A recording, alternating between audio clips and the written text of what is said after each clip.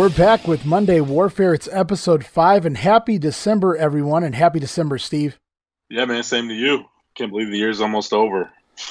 Yeah, it's been a fun ride this second half of this year, just getting everything going, and it's been a wild year altogether with the coronavirus and all that good stuff too, but it's still been fun getting the grenade going and getting Monday Warfare here up and going. And in case you guys don't know by now, I'm your host, Ray Russell. Joining me once again, Steve Eckstadt. We're here for Monday Warfare episode 5, and we're already 5 shows into this one. I can't believe it. Yeah, this one's a little easier than the grenade, but man, 5 episodes already. Crazy. Yeah, and we're going to try to continue the 2 Nitro, 2 Raw format week to week, at least until Nitro goes to 2 hours, and we'll play it by ear there and see what we can do. But that's a ways off. We're talking mid-1996. And right now, this week on Monday Warfare, it's the October 30th edition of Nitro and Raw, followed by the November 6th edition. So, yeah, we're a ways off. And we're coming off of Halloween Havoc. And for you guys out there that haven't watched Halloween Havoc 95 in quite a while, me and Steve did a watch-along on the Patreon account, the all-access tier on our Patreon account. You can go over to patreon.com/WrestleCopia, sign up for the all-access tier, and listen to it, watch-along. That was a fun show, Steve. Yeah, on paper it's not the greatest show, obviously, and in delivery it definitely wasn't. But I have fun doing it, and everybody should go check it out. Yeah, sign maybe up for Patreon. Maybe I should have pointed that out. I didn't mean it was a fun show because it was a great show. I mean, we had fun with this show. And there were some good things on there, like Johnny B. Bad and DDP, and the quick matches with Hawk and Kurosawa, JL and Sabu. But then there were things like the Yeti, which, you know, I'm sure we'll get to here again real soon. Absolutely. But without further delay, let's get going this week. It's December, so hey, man, Christmas is right around the corner. I'm trying to come up with some good ideas, and Steve, I want you to keep bouncing ideas off me too for some watch-alongs and some other fun things here for the month of December for the fans of WrestleCopia. And for right now, though, we're going to get into Monday Warfare. That's what everybody's here for. So we're kicking things off this week. We're back to Nitro going up first, and we're doing that mainly because we're coming off of the Halloween Havoc pay-per-view. And that's fresh in our mind too, so it's going to be real fun dissecting this show based on just coming right out of the pay-per-view. And it's Monday Nitro for October 30th, 1995. They're in Dayton, Ohio at the Hara Arena, which is probably right about where the Sheik ended his territory. Started up there in Michigan, where we were last night for Halloween Havoc in Detroit. We're down here in the middle of Ohio at Dayton. And the show here draws 3,500 fans, about 2,500 paid. So even though it's not a lot of fans per se in general, I mean, it's not a large arena. It's not the Nutter Center. This is the Hara Arena. You're not going to draw 10,000 people here. But 2,500 paid's fairly respectable given that there's only 3,500 fans in attendance. So they got more than 2/3 paid here anyway. We kick things off, obviously, with footage from Halloween Havoc, but no, we don't. And I can't wait to get your response to this. Eric Bischoff claims that the footage from Halloween Havoc has not made it here to Dayton, Ohio yet. They don't have footage of the pay-per-view that just aired last night. It's not in their production truck, apparently. So they can't tell us anything that happened last night at this point. What did you think of this? This is utterly ridiculous. Even for 1995 standards, like I get it.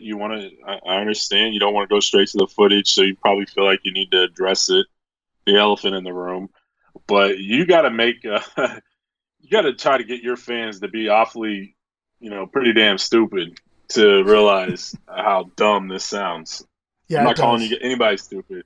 You just if you want to dumb down and, I'm just going to suspend my belief and it's wrestling. I'm going to enjoy it the way they want me to enjoy it. This is kind of a slap in the face. Like, you're telling me the production crew, which is probably the same one that was at Halloween Havoc that came to do Nitro, you're not going to bring like a second or a third production team to do a weekly live show. So that's one, that's right there. And then two, you're telling me you just leave the tape in Michigan and yeah. You got to FedEx it overnight or same day, this is just stupid. And it gets even dumber later because they show photo stills. So somebody has the footage to take pictures from it. And I have a bigger gripe than that.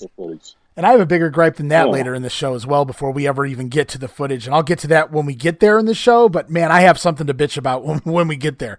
And for anybody who's doesn't know their geography very well, Michigan's right on top of Ohio, right? So we're talking, I don't know, tops 4-5 hour drive maybe from Detroit to Dayton. I'm not really sure, but I mean, they clearly came down from one state to the next to put on the show the very next day.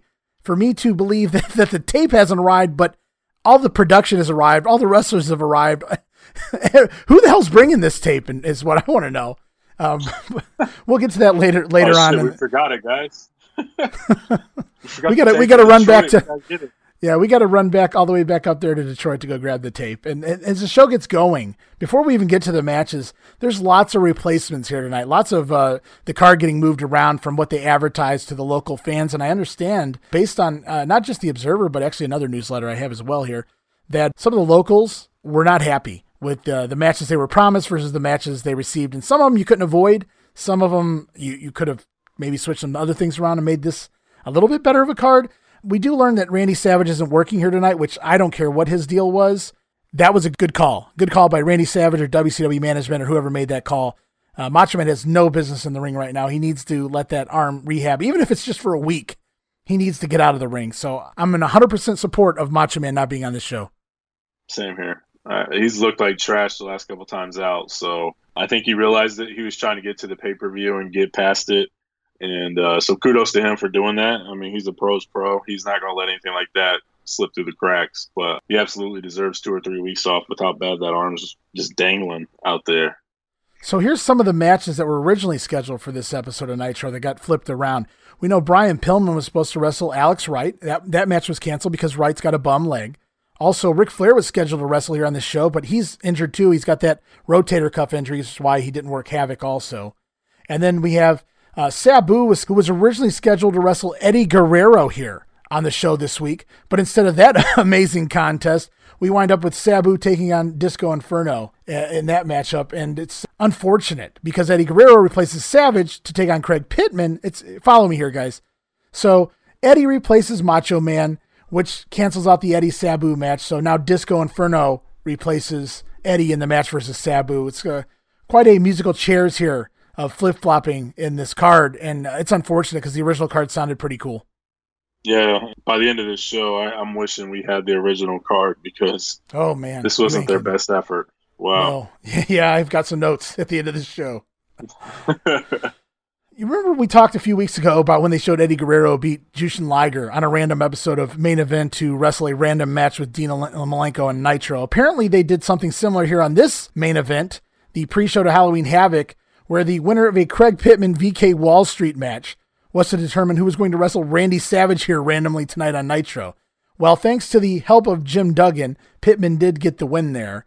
But Pittman won't be wrestling Randy Savage, as they pointed out, because Savage is injured and he's out at least this week. And so replacing him is Eddie Guerrero. So we get Eddie Guerrero out there to kick off the show with Sergeant Craig Pitbull Pittman. I thought this match was pretty decent. Fun suplexes by Pittman. You know, people don't realize Pittman got his start in professional wrestling in his mid-30s. I think he's 36, maybe even 37 here. But he was an amateur wrestling champion in the Marines, a USA Senior Greco-Roman Championship winner. He won the heavyweight division. I think he worked in the heavyweight division there while he was in the Marines. And I thought this was a fun little TV match. It didn't go super long, but went long enough. And Eddie counters a hip toss into a rolling victory cradle at the end to get the win in 5.5 minutes. What did you think of this one? I thought Pittman, after the initial run, looked like crap. I wasn't a fan of this match. It just didn't click. It was pretty sloppy. And I just wasn't a huge fan of it. It was kind of just there, like the rest of the show. Okay. Yeah, I didn't mind it. I thought Pittman did some great throws, some great suplexes during this match. Obviously, he doesn't fit the style of Eddie Guerrero, but I thought this was much better than a Savage Pittman match. I thought Pittman was made to look a little better here in this loss than he might have looked against Randy Savage. So I didn't mind this one too much. I was okay with that being on the show. Unfortunately, it didn't really pick up from there is the problem, I think. Yeah, it definitely did not. I think it was just a sign of things to come, to be honest with you. Show moves on, and we get the epic feud culminating here, or at least I hope it culminated, between the Shark and Scott Flash Norton. We get a replay. We go all the way. Remember, this is October 30th here. We go all the way back to the second episode of Monday Nitro from September the 11th. And if you remember way back when, Shark tried to run in on a Randy Savage-Scott Norton match, and he ended up colliding with Norton, falling on his legs. And for some reason, the referee allowed the match to continue while Savage dropped an elbow and pinned Norton while Shark was laying across the legs of Norton. And I don't know if it was a week, 2 weeks ago, we saw a brawl in the back out of nowhere between Norton and Shark, which finally leads to the big match we've been waiting for at least 6 weeks now. And when I say that, I say that with as much sarcasm as I possibly can, Steve. Yeah, I'm right there with you. It was the week prior to this show, so Okay. the 23rd episode of Nitro where they got in the brawl. It was right in the middle of a decent. I think it was Eddie Guerrero and was it Malenko It was where definitely, they it was cut away. Eddie. Yeah, Eddie and Guerrero. Yeah, because they didn't interrupt the original Eddie and Benoit match, so it's probably Eddie and Malenko. Yeah, so they cut away from a damn good match to show us this garbage that everybody's already forgotten back from 2 months ago, or a month ago. Yeah, I wish they had But yeah, forgotten as well. I really wish they had forgotten as well. I feel like Scott was walking around. He's buddies with Bischoff. You know, they know each other from Minnesota. And Scott kind of, hey, whatever happened to that push? Who are you to tell Scott Norton no? So I'll get you 3 minutes on TV, Scotty. No problem here. During this match, Bobby Heenan's left the broadcast booth, and Eric Bischoff and Mongo quander, where the hell did Bobby Heenan go? We'll figure that out in a minute.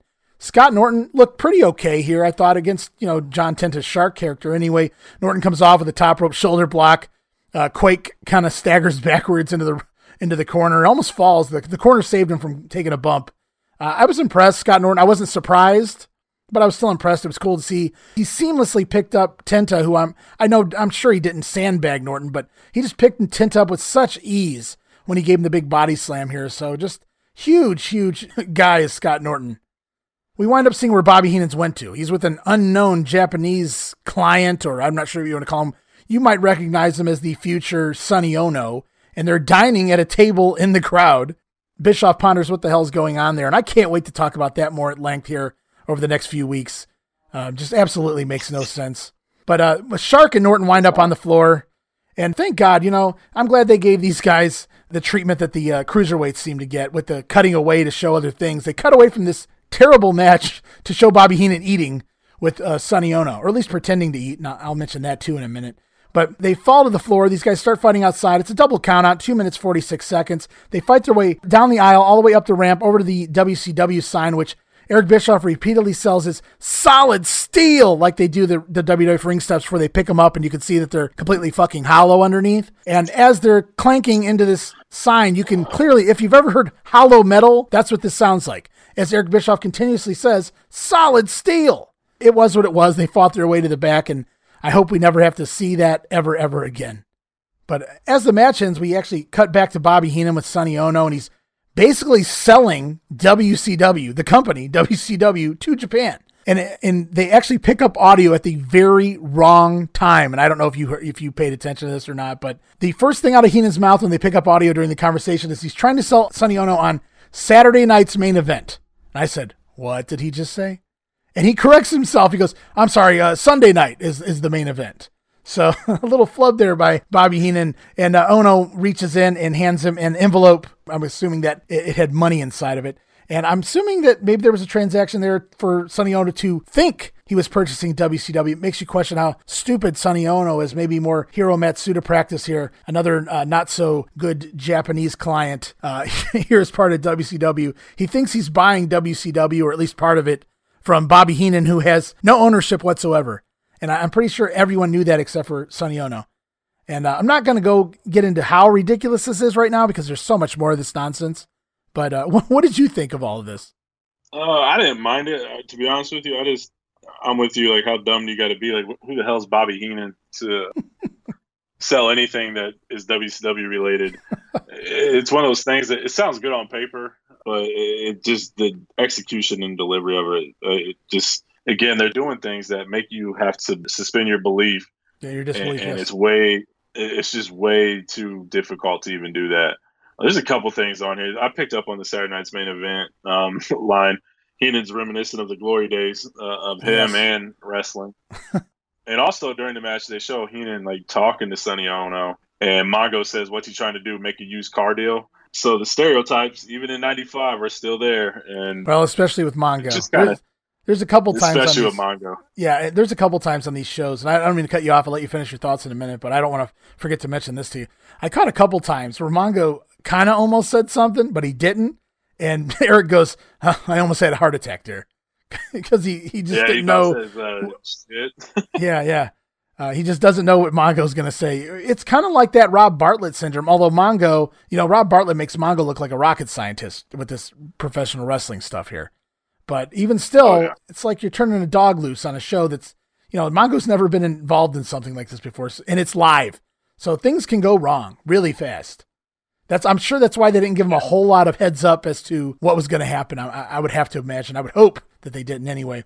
And as the segment closes, and I'm if you caught this, man, you're the man. In true Heenan fashion, the last thing they show is Bobby Heenan starting to eat a piece of sushi or something along those lines. And when Sonny turns his head, Heenan kind of discards, tosses away the sushi, and then pretends like he's chewing it when Sonny turns back. And that just seemed like classic Bobby. It made me think of like Primetime Wrestling or something along those lines. Bobby Heenan maybe with Jameson on that Bobby Heenan show or something goofy like that. Yeah, I definitely picked up on that. I think Mongo mentioned something about it too. I think he was trying to laugh. He got a pop as far as Mongo goes. Yeah, definitely classic Heenan. Awesome that was cool. I did notice Mongo laugh. So Mongo was sitting there having a good time too with this segment. And that'll continue to play out into Starrcade. So we'll touch on that some more over the next several weeks. Promo time, and I have no idea where Mean Gene is. Maybe he's the one that had to go back to Detroit to get the footage, because Mean Gene is not on this episode. And it's Tony Schiavone replacing Mean Gene in the ring as he interviews the new Horsemen. It's Ric Flair, Arn Anderson, and Brian Pillman, only 3 so far. So Mean Gene's either grabbing that tape or it's one of those famous Mean Gene hangovers. I'm not sure which one. I'll let you guys draw your own conclusions. There's no footage, remember, because nobody's here with the videotape yet, but somehow for this match, there are video stills. There's pictures.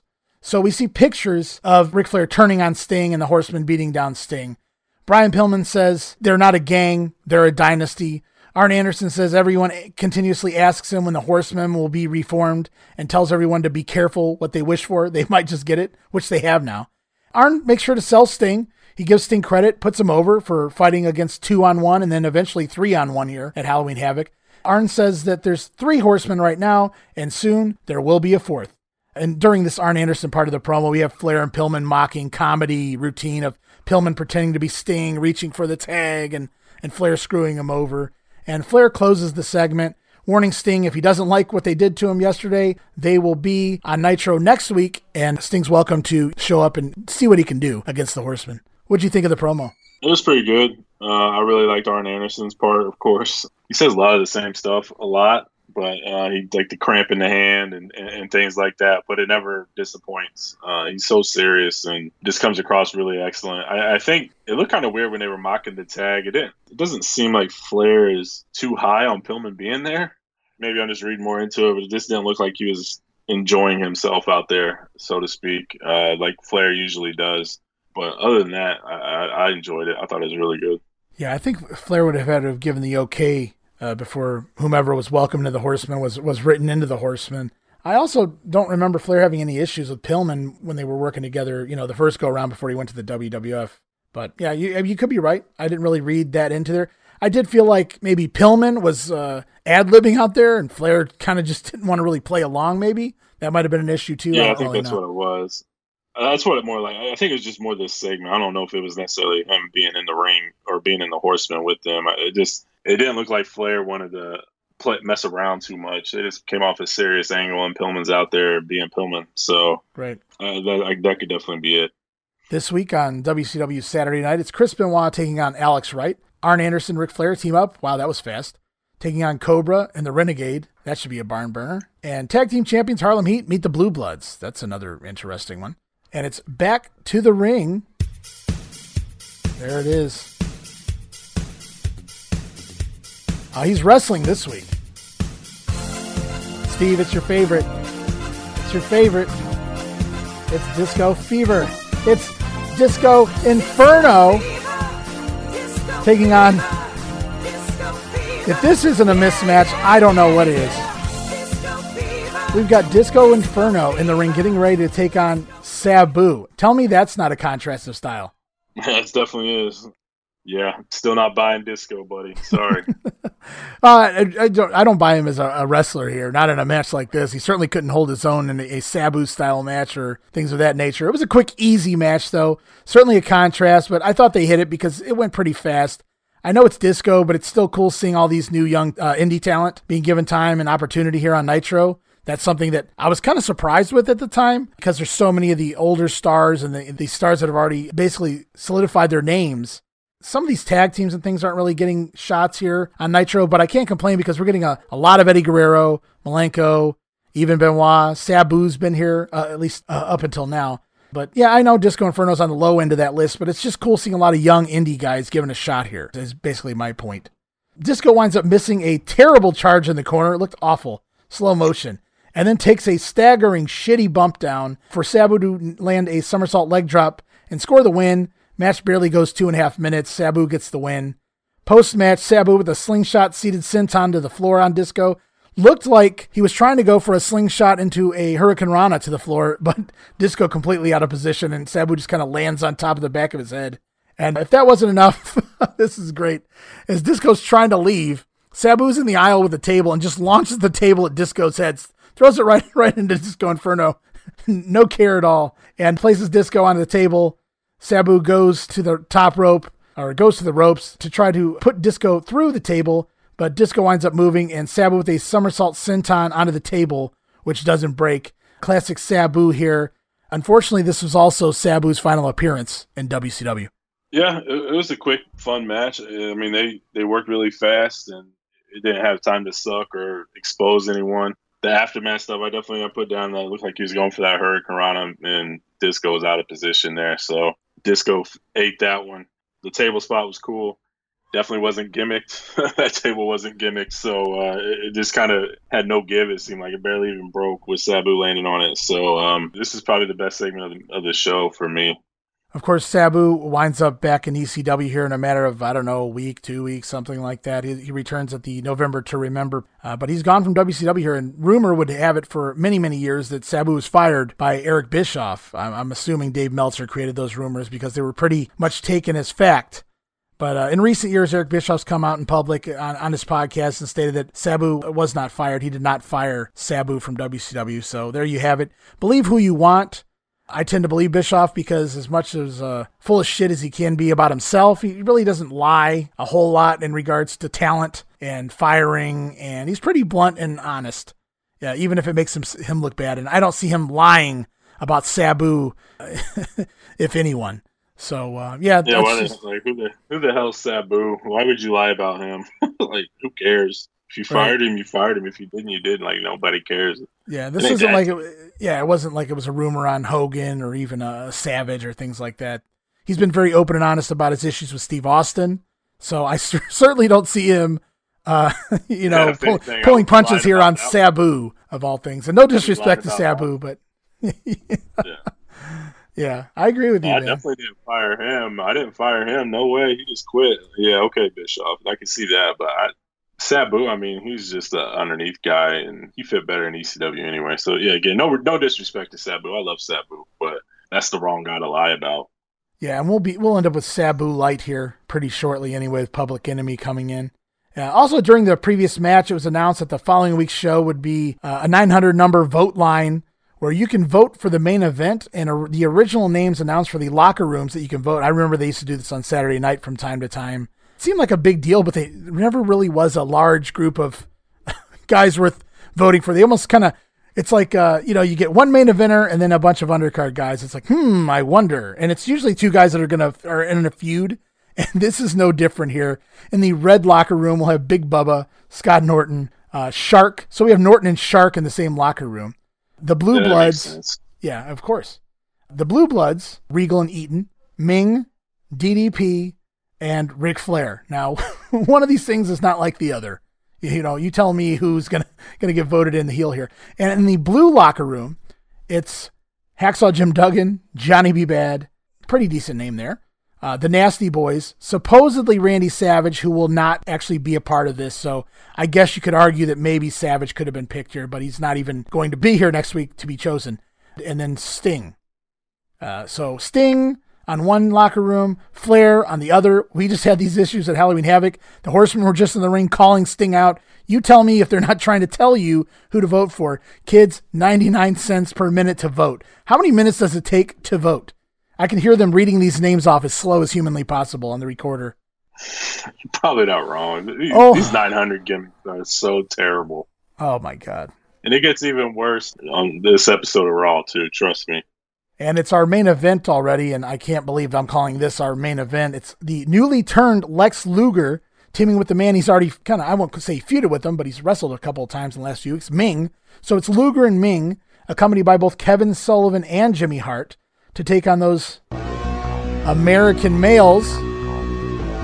And it's Marcus Alexander Bagwell, or maybe it's just Marcus Bagwell by this point. I don't really know. And Scotty Riggs, who at one point had wrestled as Scott Studd underneath and did some jobs in the WWF and WCW, and also had a run as Scott Studd in the USWA. I didn't mind him as Scott Studd. Here's Scotty Riggs. I wasn't really a big fan, at least not at this point in his career anyway.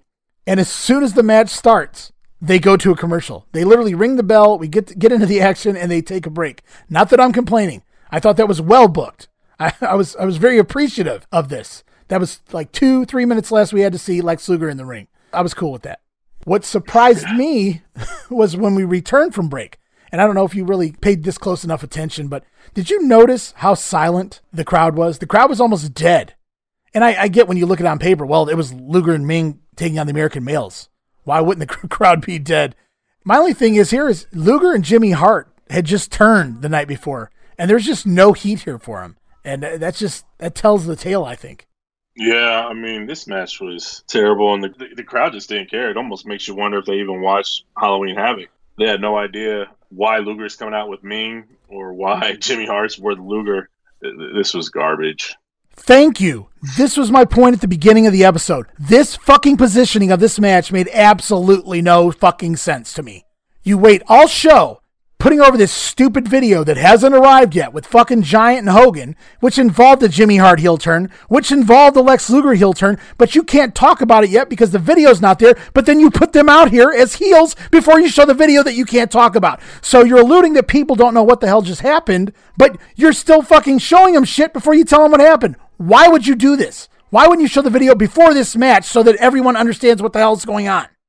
Yeah, get some heat on these guys. They're not helping them out at all. They're just making them, like you said, it's silent. It really is. And it's poor formatting. It's like, after the Hogan and Andre bullshit at the the old main event where they didn't want to talk about it until they had the footage that they could get it on TV or clear the footage to be aired on TV or whatever. So they're not going to talk about it. Okay, could you imagine if they had went and told you everything that happened before they showed you the video, or we saw the twin referees before we saw the video that explained that there are twin referees? It would boggle your mind. You wouldn't even know what the hell's going on. Yeah, and this is inexcusable. This is 1995. This is not 1988. They should. They're live. It's your footage. Yeah, it's your footage. It's pay-per-view. It ain't like you got to clear it with anybody else. It's yours. Do whatever the hell you want with it. It's just all you had to do was show the video footage one segment sooner, so that all of this makes sense. Because the entire point of not showing the footage was so that they could build it up to the end of the show, so you'll stick around and watch the footage before you see some of the guys involved in the actual situation. And the biggest part of the match, because there was no title change at this point, the match ended in a disqualification. So the biggest part of the match is Jimmy Hart turned on Hulk Hogan. And to further that, Lex Luger turned. And then somehow we see this before we see the video. So then they have to explain what happened here, even though they said they weren't going to explain it until we saw the fucking video. Just terrible. And the match didn't help any. No. I don't know. There where Scotty Riggs stopped running on an Irish whip.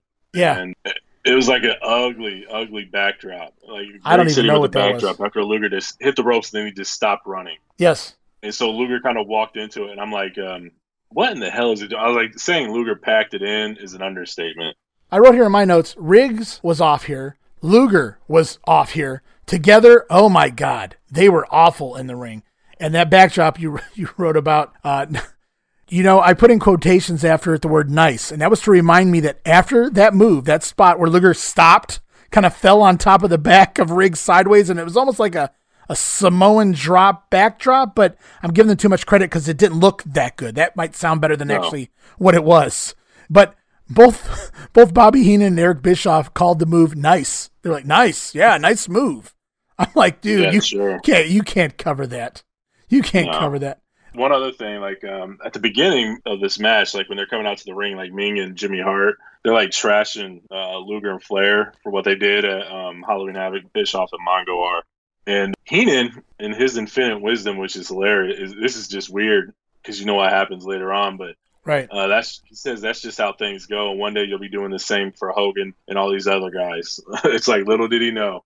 Right. Yeah. They would be trashing him coming, just a little less than a half a year away from that. So It's funny he name dropped Hogan, but yeah, he did. It was pretty cool. That's probably the best part of this whole match was seeing him dropping that line. The rest of it was garbage. Yeah, the heels wind up getting heat on Riggs. They land a shit version of the Hart Foundation's heart attack maneuver. So they get heat on Riggs there. Riggs finally crawls through Lex's legs, gets the lukewarm tag to Marcus Bagwell, who comes in. Bagwell winds up doing a crossbody block to Luger, who catches him. Riggs comes in, drop kicks Bagwell on top, but the referee's distracted by Jimmy Hart. Ming winds up coming in the ring, breaks up the count. And I thought having Kevin Sullivan and Jimmy Hart out here together was overkill. It was unnecessary to have two managers out here. So we already see Jimmy Hart running interference and Ming's coming in. So Kevin Sullivan's kind of out there for no reason, but I don't want to get too far away from this match. So Ming comes in, breaks up the count, winds up hitting the crescent kick on Riggs. Looked like he was going for the same on Bagwell, but Bagwell would never turn around. So Haku winds up just hitting him with a front leg round kick. And that lays Bagwell out. Luger picks him up. Torture Rack gets the win in 9-10 minutes, counting the commercials. So yeah, that was 9 or 10 minutes. I wish we could have gotten back here. Just terrible, terrible match. And that's your main event match. Trash.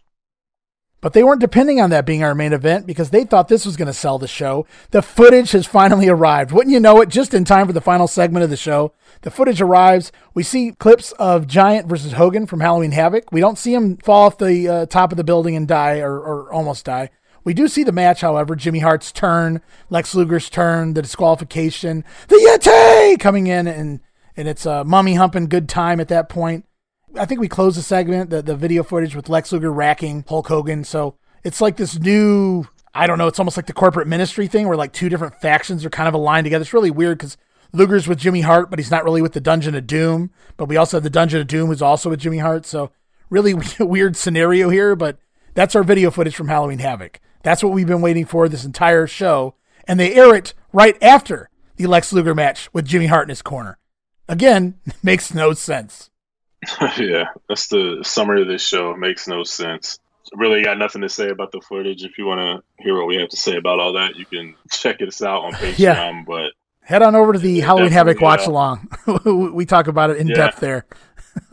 Yeah, for sure. And then after that, you got the little promo, and Giant says somebody's going to knock him off the hill. And, I mean, that was pretty much it. It was a very, very uneventful show. It almost makes you wonder if they know that post-pay-per-view shows get, like, a bump. And if I remember right from the Observer, he said they usually get, like, a 0.3 bump. Right. Yeah. It's almost as if they know they're going to have the audience, so they're just going to pack it in and do their best to sell the next week's show. Seems to me that thought process is asked backwards. If, in fact, that's how they thought, this is where you have the extra eyes on your TV. This is where you want to give them even more, I would think, in order to keep them coming back beyond the pay-per-view. Oh, I know I know you're not. I'm just saying. I'm not saying that's smart, but I can see both ways. That makes more sense. Like, you know they're going to be here this week, so you might as well do everything you can to keep them. Absolutely. Whereas you can go the opposite and sell your following week's show. So I guess you could do both at the same time. If you put on a really good show with angles that goes the next week, they're going to come back. We've seen with the Grenade in the NWA in 1989, no matter how good your booking is and no matter how good the stuff is on your TV, if the fans aren't already watching to begin with, you can't really build that fan base back very easily anyway. And so you figure this would be the week you really want to hit them and keep them. Man, that show was awesome this week. I'm going to tune back in next week. No, they don't do that here. And we end the show with this bland promo, as you kind of pointed out already. It's Tony Schiavone back in the ring, and I was kind of mad there was no Yeti here, because it would have been great if Tony had tried to interview the Yeti! But instead, it's the Giant, Lex Luger, who's still he's broken a sweat from his amazing tag team match, along with Kevin Sullivan, Jimmy Hart. The Giant's in the ring. He's wearing Hulk Hogan's World Championship belt. But he's not the world champion, at least at this point, we presume he's not the world champion. Jimmy Hart says Hogan was warned by Sullivan. Evil was living in his house, and that evil was Jimmy Hart all along. So Jimmy Hart's been evil way back to when he saved Beefcake or wanted to help Beefcake back into the WWF early 93. So it's been almost, 3 years now that Jimmy Hart's been planning this, coming to WCW and the Dungeon of Doom and all this stuff. So Jimmy Hart's smarter than we ever gave him credit for. Lex Luger mocks both Hogan and Savage. Of course, he racked them both and got one over on Savage for sure and laid Hogan out with the torture rack just for fun at the end of Havoc as well. The Giant says he'll defend the title next week on Monday Nitro against anyone, including Hulk Hogan. Tony Schiavone claims it's not your belt to do that, but are you really going to question the Giant? So he will be here next week. Who the hell's Tony Schiavone to tell the Giant what he is and isn't? Yeah. So the Giant says he will be here next week to defend the title. Let's see who steps up. I can't wait to see who steps up there. And finally, Kevin Sullivan said he told Hulk Hogan there's no friends. Hulk Hogan has no friends. Everyone that knows Hulk Hogan has their own agenda, as proven here with Jimmy Hart, with Lex Luger. And that's pretty much the end of the show. Just a very uneventful show, and coming off a pay-per-view, maybe one of the most uneventful shows. It's like you couldn't book it any worse. Yeah, I agree 100%. Definitely uneventful and not very entertaining. You kind of look forward to it because it is the post pay-per-view show, and they do get that bump, so they're going to try their hardest, and they just came out with just a pile of shit. That's the only way to put it. Yeah, there was no Hogan here, no Savage. I mean, for obvious reasons, but still, no Savage, no Sting. No Sting. There was no top babyface. We had Flair here, who turned on Sting, but Sting's not here to respond. We had Luger and Hart here, who turned on Hogan, but Hogan's not here to respond. Savage isn't here to respond to, I told you so long. He's not here to do that. We don't get any of that. And instead, it's a heel-heavy show, and our main event match is Luger has just turned heel, and his biggest opponent to counteract that heel turn to push it a little further is the American Males. So, yeah, just a complete flop here. And you said you didn't enjoy Eddie Guerrero versus Pittman, and I thought it was okay for what it was. So I'm assuming you said your favorite match, you don't really have much else to go by. I think you said the best part of the show was maybe Sabu and Disco Inferno, or did I misquote you? Yeah, so my favorite segment of the show, if I could pick nothing, I would. I was like, nothing was good about this show, but I guess Sabu and Disco, because it was quick and exciting, while the rest of this show was shit. It just felt like they just packed it in so they can get to the show the following week. I tried racking my brain here to come up with something and a good reason why I would choose a certain match, the Sabu and Disco match, which went like 2.5 minutes. So it was very hard for me to choose that because it was just so short. Guerrero and Pittman, which I didn't mind, but again, it was really nothing. And then this closing promo, it was okay, but it was just there, and it certainly wasn't a great payoff. I liken it to the Horseman promo. It was perfectly fine for what it was, but it was nothing special. It was very hard for me to pick something here. I don't know, maybe I'll go Bobby Heenan having dinner with Sonny Ono and discarding the sushi. It's hard. Yeah. I'm going to cheat here. I know you picked a segment, so I feel like I'm obligated to pick one. It's just very hard to do so, so I won't hold us up. I'll probably pick the same thing as you. I guess I'm going to have to go Sabu and Disco, but again, 2.5 minutes.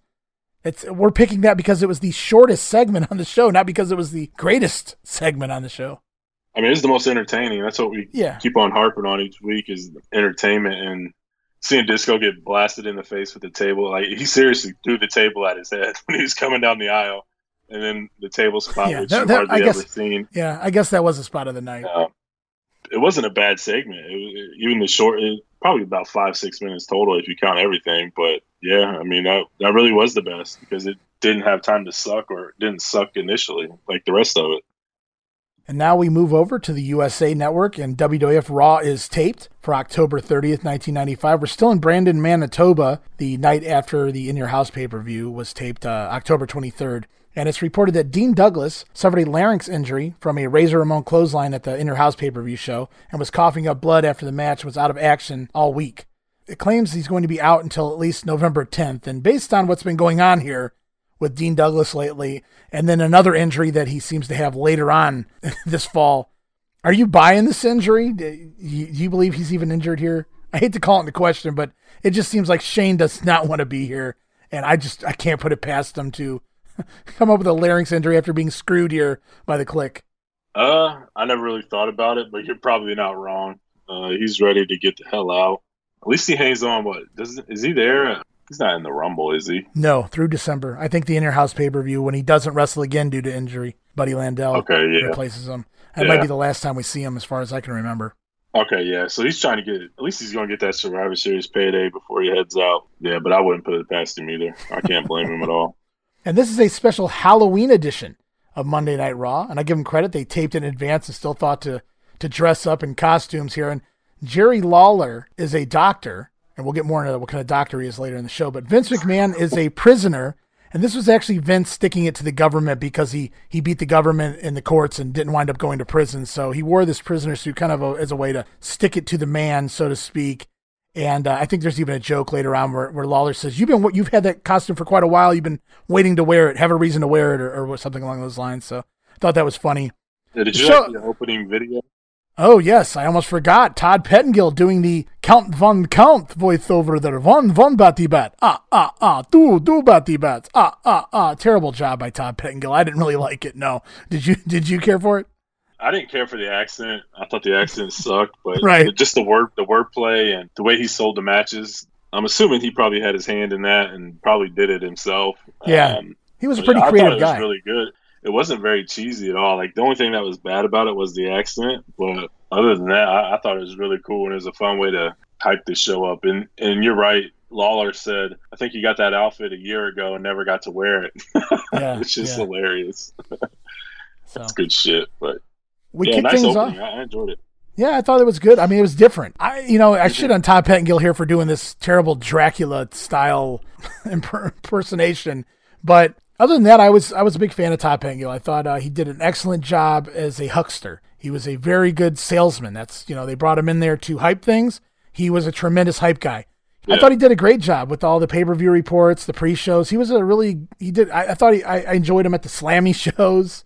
But yeah, this was probably not his best work as far as delivery, but I do agree with you. I enjoyed like the actual layout of the opening sequence, the video and things like that. Good job here. And you can tell that's definitely a Todd special. He was a very creative guy when it came to hyping things and selling things. So we kicked the show off with Savio Vega, and it's Halloween, or at least the day before Halloween. So when else is a good time to have the network broadcast premiere of Goldust? It's fun banter here, as I already pointed out, between Vince and Lawler throughout the match. The way Lawler pointed out how long he'd had the costume, been waiting to wear it. And then Vince asks Lawler what kind of doctor he is. And Lawler says he's a proctologist. And Vince says, started at the bottom and stayed there, huh? So just fun stuff between the two, back and forth during this one. Solid match, I thought. You said something about Isaac Yankem gets the top and you get the bottom. Another thing like that. So, yeah, Vince was having a good time with the costumes. Yeah, and I thought this was a solid match, or at least it was far more up-tempo than the Jannetty match from In Your House, so Savio made it work here a little bit. Goldust worked Savio's arm for most of the match, though, and that kind of made it drag a little bit for me.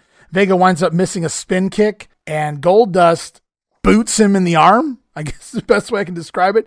Just kind of runs into him and kicks him in the arm, the injured arm, and then locks in a hammerlock and a lateral press.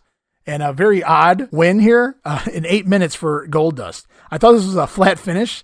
I thought the finish made sense story-wise. You work the arm, then you use the arm against the guy as you go into the pinfall. But just an odd choice of a finish for a brand new character. They're not getting over a finisher, or they're not making him look dominant. It's just really weird finish. Yeah, it came out of nowhere. Like, he kicked him in the arm, and then he did like a roll-up, different pin style, and then he kind of walked around after kicking him there, and then he just rolled him up in that pin combination and got the win. It was very flat and unexpectedly. Yeah, he hammerlocked the injured arm, and then, like you said, into kind of like a somewhat of a cradle hook. And yeah, it was just weird. Very, very weird. It's Survivor Series Slam Jam, and we're greeted by Jack-o'-lantern vampire, Doc Hendricks. He takes the teeth out, thank God. Although, maybe if he'd left him in, I wouldn't have to understand him, and it would have been even better.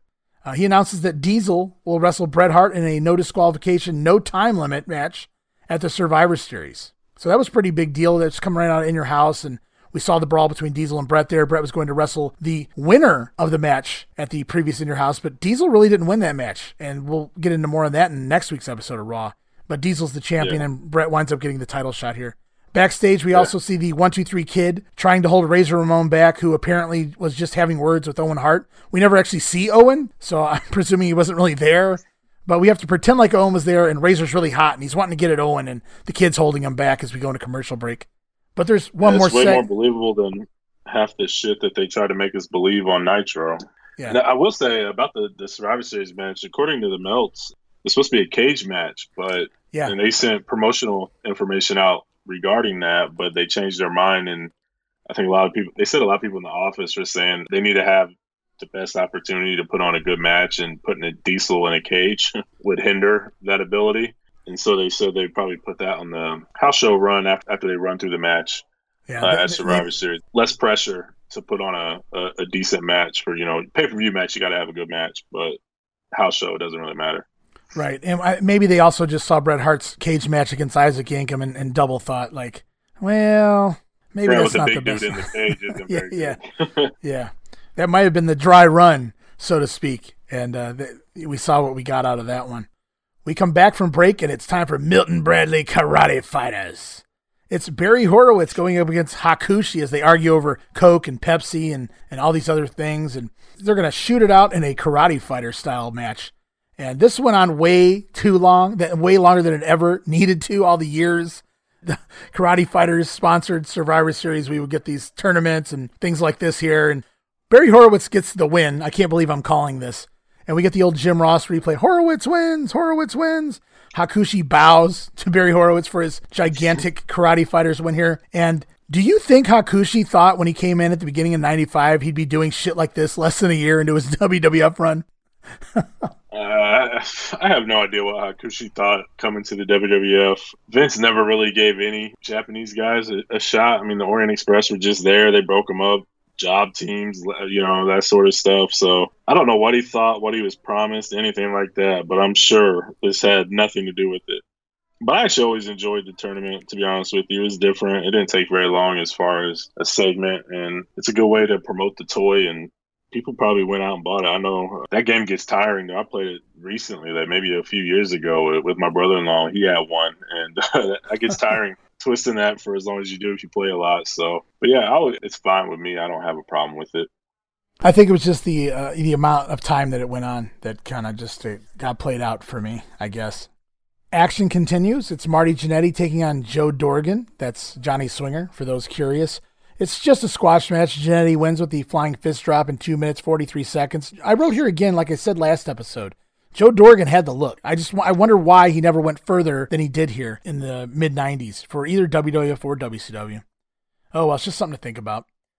What do you think about Jannetty here since his return? I feel like if you have Diesel and Shawn and Brett and guys like that in your level 1 tier, Razor's clearly right underneath that tier. Jannetty, it feels like they've really been prominently featuring him almost every week on Raw in some way, shape, or form, and they'll continue to do that here for a little bit longer. It won't last forever. As you know, the new Rockers are coming up here in the new year. But for right now, it seems like they're trying to build Marty Jannetty up into that maybe just under Razor Ramon's type tier on the show. I dug it. I feel like he's still a little behind on his steps. He's not as fast as he was before in his other runs, but I was pretty happy here that Jannetty was getting this push. Yeah, it almost feels like we're going to give you a push. Hopefully this will keep you out of trouble so we can get some return on our investment a little bit. I wonder if that had something to do with it. But I didn't mind it back then. I'm sure I didn't mind it. I always was a fan of the Rockers. They're just different.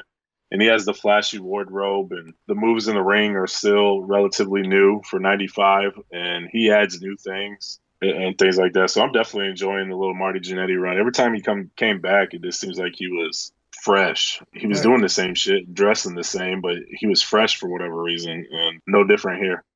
We go on to a promo with Prisoner Vince in the ring. He's interviewing Jim Cornette, the British Bulldog, Clarence Mason. Cornette quips that Prisoner Vince should have gotten 5 to 10 years for what happened at the Last in Your House. I'm presuming he means the screw job finish, but I would have to say that he's also referencing how shitty the entire pay-per-view was, because Vince should have got 5 to 10 for as terrible as that pay-per-view was. There's no excuse.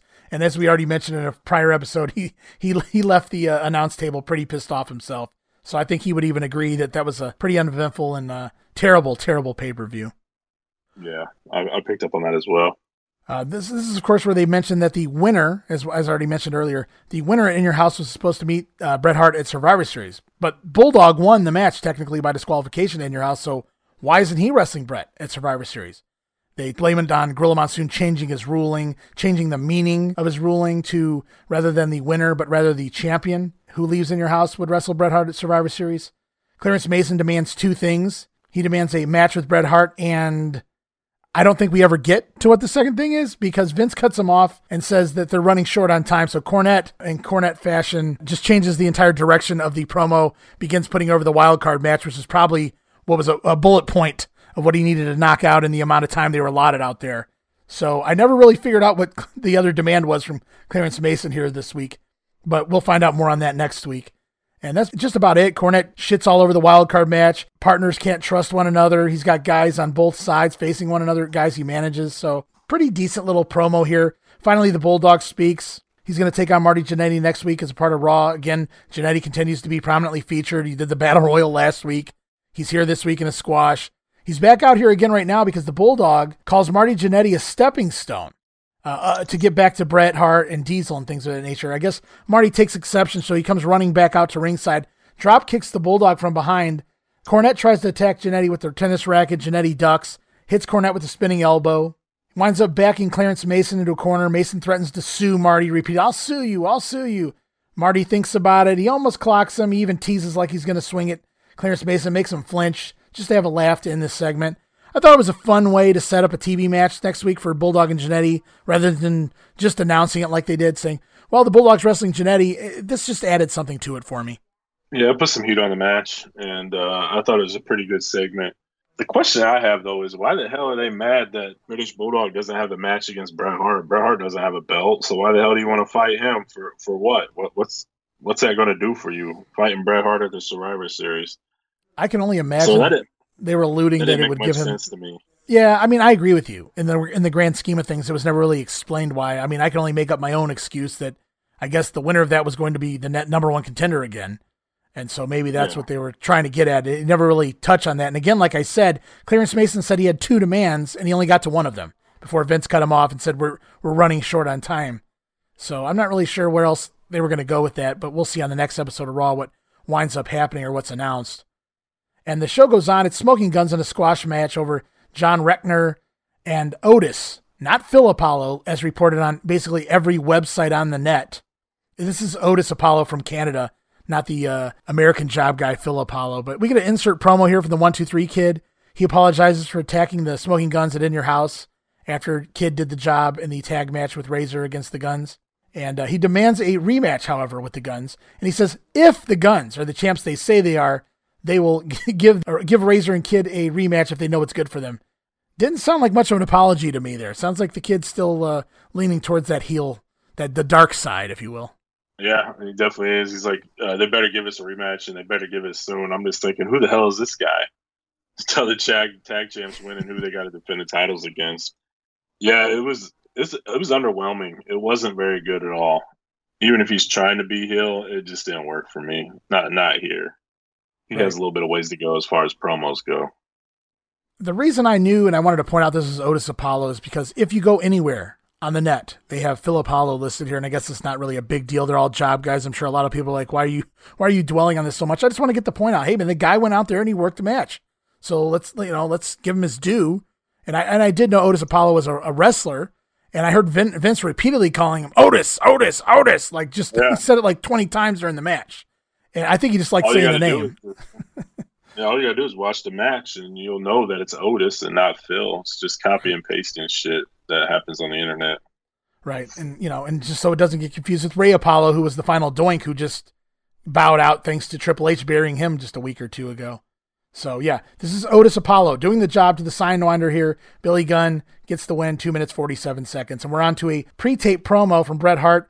It's a backstage promo. Bret's challenge basically discusses wrestling Diesel at Survivor Series. Nothing really big about this. Bret's just coming for the belt. Pretty much.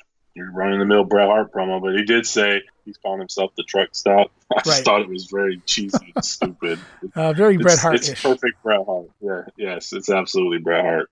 Another pre-tape promo, this time from Paul Bearer. He's Undertaker-less. He warns King Mabel, however, that the Undertaker will be returning very soon, looking for revenge. So we'll see what happens there. During the next match, which is the Owen Hart Razor Ramon Intercontinental title match, there was a lot of complaints regarding the WWF 900 number as part of this show. During that match, they ran a crawl at the bottom of the screen to call the 900 number for an update on the condition of Shawn Michaels. But when people called, it was the same tape of the same message from the previous week where they first discussed the injury. So there's really no update here, and people paid money for this, and they weren't getting a refund. So I can see why there were some upset people for those who actually called these things. I can't believe there were people that called these things, but I'm not trying to upset anyone out there or talk down to anyone if you did. I can't believe that people called these things, and the fact that they didn't even get what they were promised. I don't know. I doubt there were any refunds given. Yeah, I doubt it. It's just sleazy, cheap shit, and hopefully the people that did call Never called again after they got screwed over like that. I mean, that's just ridiculous. And you probably had to listen to like 5 minutes worth of options just to figure out how to get updates on Sean. Yeah, just a shitty thing to do for anybody. Vince must have been hurting for money. Another shitty thing to do is to put Barry Didinsky on my screen as he offers up WWF little tiny kids plastic title belts. And if you purchase one, you can get unsigned 8x10s. If you get the WWF World Championship belt, you get 3 unsigned 8x10s by Diesel. And if you purchase the Intercontinental belt, you get 3 unsigned 8x10s of Razor Ramon. So just worth the... Little did they know that those promos would be worth so much money now. Those things are hard as hell to get and definitely cost a pretty penny. I think some of those Razors and Diesels can get like $20 or $30 by themselves. So unsigned. So if anybody hung on to those for 25 years and kept them in pristine condition, congratulations. And I know I wouldn't have. No. We move on to the main event of the show. It's Intercontinental Champion Razor Ramon taking on Owen Hart. Owen, of course, won the Battle Royal thanks to a little help from the British Bulldog, eliminating Marty Jannetty lastly. And so Owen gets the title match here. And this is the match where I mentioned that the crawlers on the screen for the Shawn Michaels 900 number update. So we already discussed that, though. So we'll move on to the match. I thought this was a solid match. Got plenty of time. About a third of the way through the match, Yokozuna and Mr. Fuji show up at ringside to root on Owen Hart, the partner, Owen Hart. It's back and forth, and coming out of a second break, this match actually goes through 2 breaks. This might have actually been a promotional consideration break. It seemed like a faster break. I'm not really sure because I watched the network version here, but Razor's getting Owen up into the Razor's Edge, and Yokozuna's right in the ring, yanks Owen Hart down, helps him escape the Razor's Edge for the disqualification. So Razor's announced as the winner by disqualification in about 16 minutes if you're counting commercials.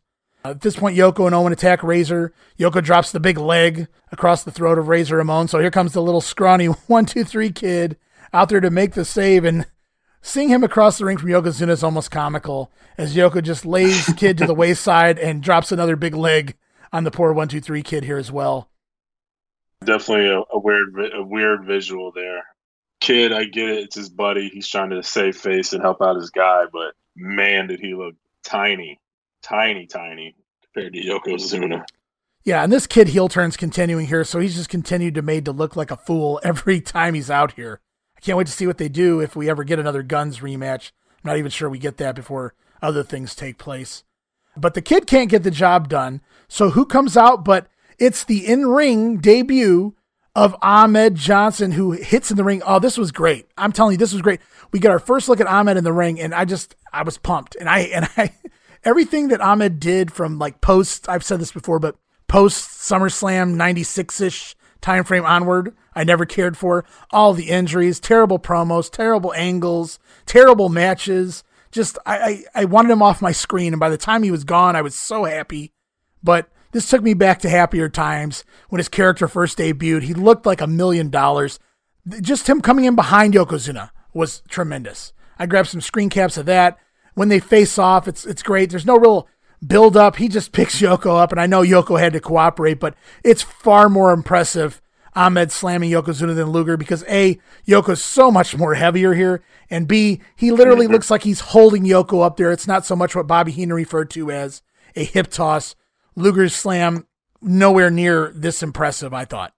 No, absolutely not. This is the best slam on Yokozuna by far. It was almost like Hogan and Andre-esque, where Hogan fully rotated him and held him up for a minute, and not a full minute, obviously, you just saw me, right. But he held him up, and you could see the rotation, and you could see an actual body slam.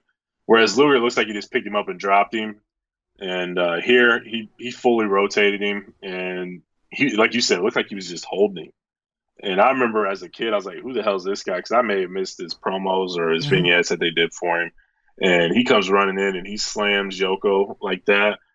I was hooked instantly. I was like, holy crap, this dude's awesome. Like, who is that? I can't wait to see more. So I was pumped to see Raw the following week just to see who the hell this guy was. And then the stare down with Bulldog at the end was even better. He's like sticking his tongue out like, you don't want none of this, dude. And Bulldog thinks better of it and just leaves. But yeah, this was a perfect in-ring debut for a guy. I mean, how else do you strap a rocket to him than this? I mean, goodness. Yeah, this was an instant star maker, and it even worked on me back then. And I didn't sell easily as a teenager, especially for a baby face. It was cooler to like the heels than the baby faces. So you had to be something special. And his explosiveness here was just second to none. It was, Vince is like, if you can get out there and if you can slam him and if you can make it look good, you're a star. And he did not disappoint. And I remember I didn't know a whole lot about, what we were going to get with Ahmed Johnson. All we had seen was, these pre-tape promos at this point. So seeing him come out in full gear and then the first thing he ever does is slam Yokozuna, it was huge. And I was a believer immediately, and I saw him as a main eventer immediately. So, at this point, they've done nothing wrong with Ahmed Johnson. I can't say that going forward, but at this point, man, he could easily be right up there with any of the other main event guys as far as being over, because I'm sure the fans are really, really into this guy early on. Unfortunately, things happen. The crowd just jumps out of their seats. Usually, you could tell the piped-in noise. These guys were jumping up and down like, holy crap. But that was huge. Injuries just totally derailed this guy. Yeah. And we talked before in some of our watch-alongs about things like people never understand the impact of Snuka diving off the cage on Morocco, because of everything that we've seen since then. I don't know that people will ever understand the impact of this slam as far as getting Ahmed over if they hadn't lived through it. And this was such a huge deal for me. It got him over with me. And like you said, Davey Boy runs in, teases a showdown with Ahmed as the show's ending, but Ahmed catches him coming, and Davey Boy backs up right away. He wants no part of it, and Ahmed's sitting there like just swinging his tongue around and just hyped up, come on, bring it, or whatever, and we fade to black, and we're off the air.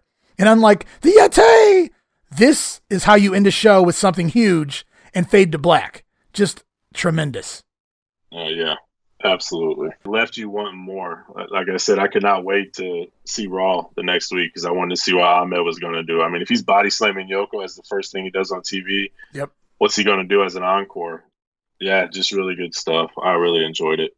Yeah, and I was thinking the same thing at that time, going back that far. I still remember thinking, man, give me more of this guy. What am I going to see? What's he going to do next week?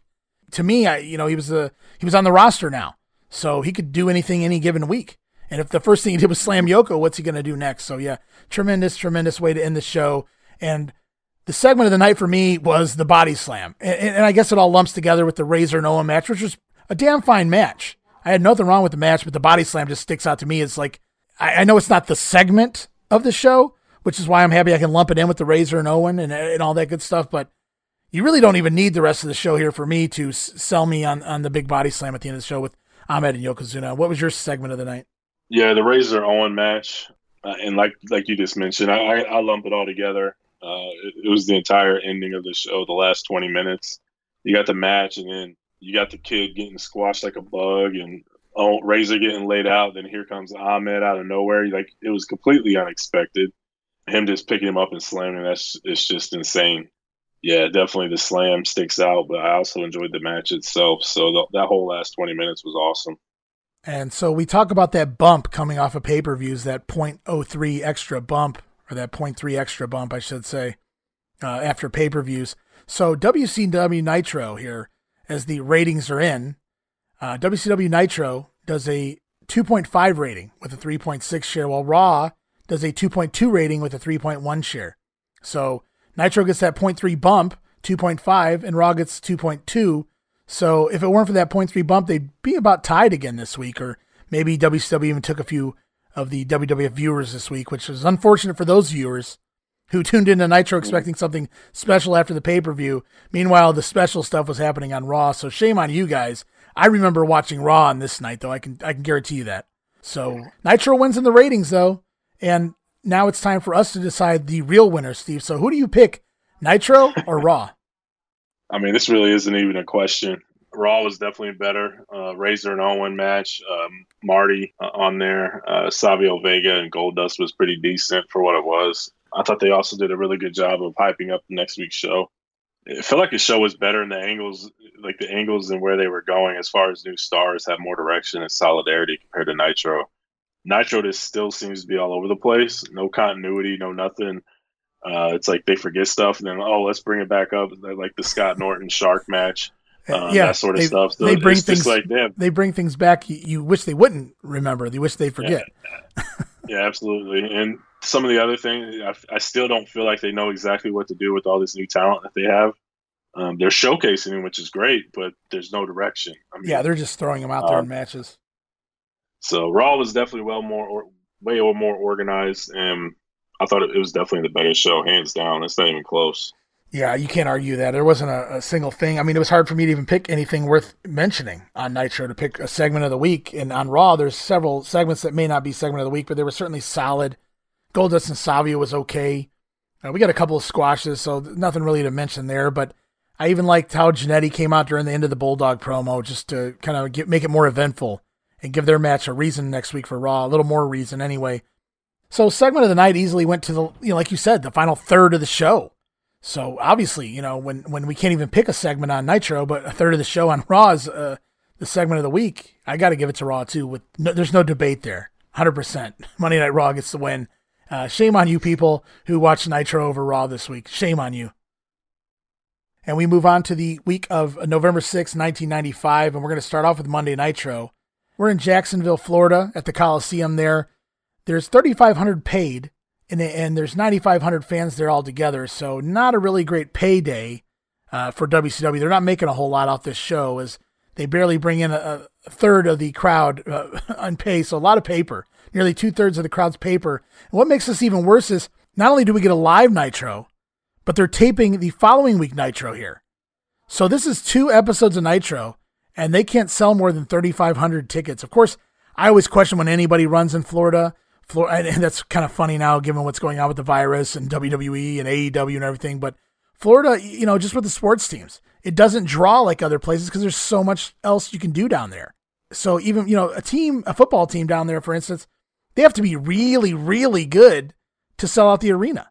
The Heat sometimes, unless LeBron was there or something along those lines, you'd have to almost get to the playoffs in order to sell out. And even then it was, kind of iffy depending on who was on the team. So, showing up at halftime.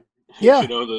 That's the joke with the Heat fans, is they show up at halftime. So even in 95, definitely Florida is not a hotbed for wrestling like it is now. So, but you get 2 Nitros here for the price of 1, and you can only bring 3,500 people into the arena, which is not good. That's terrible. Yeah.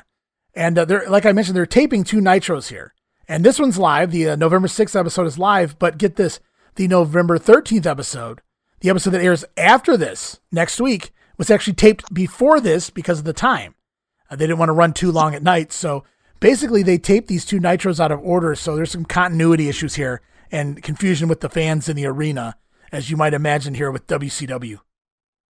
Do they announce, hey, this is for the November 13th episode of Nitro that we're recording now?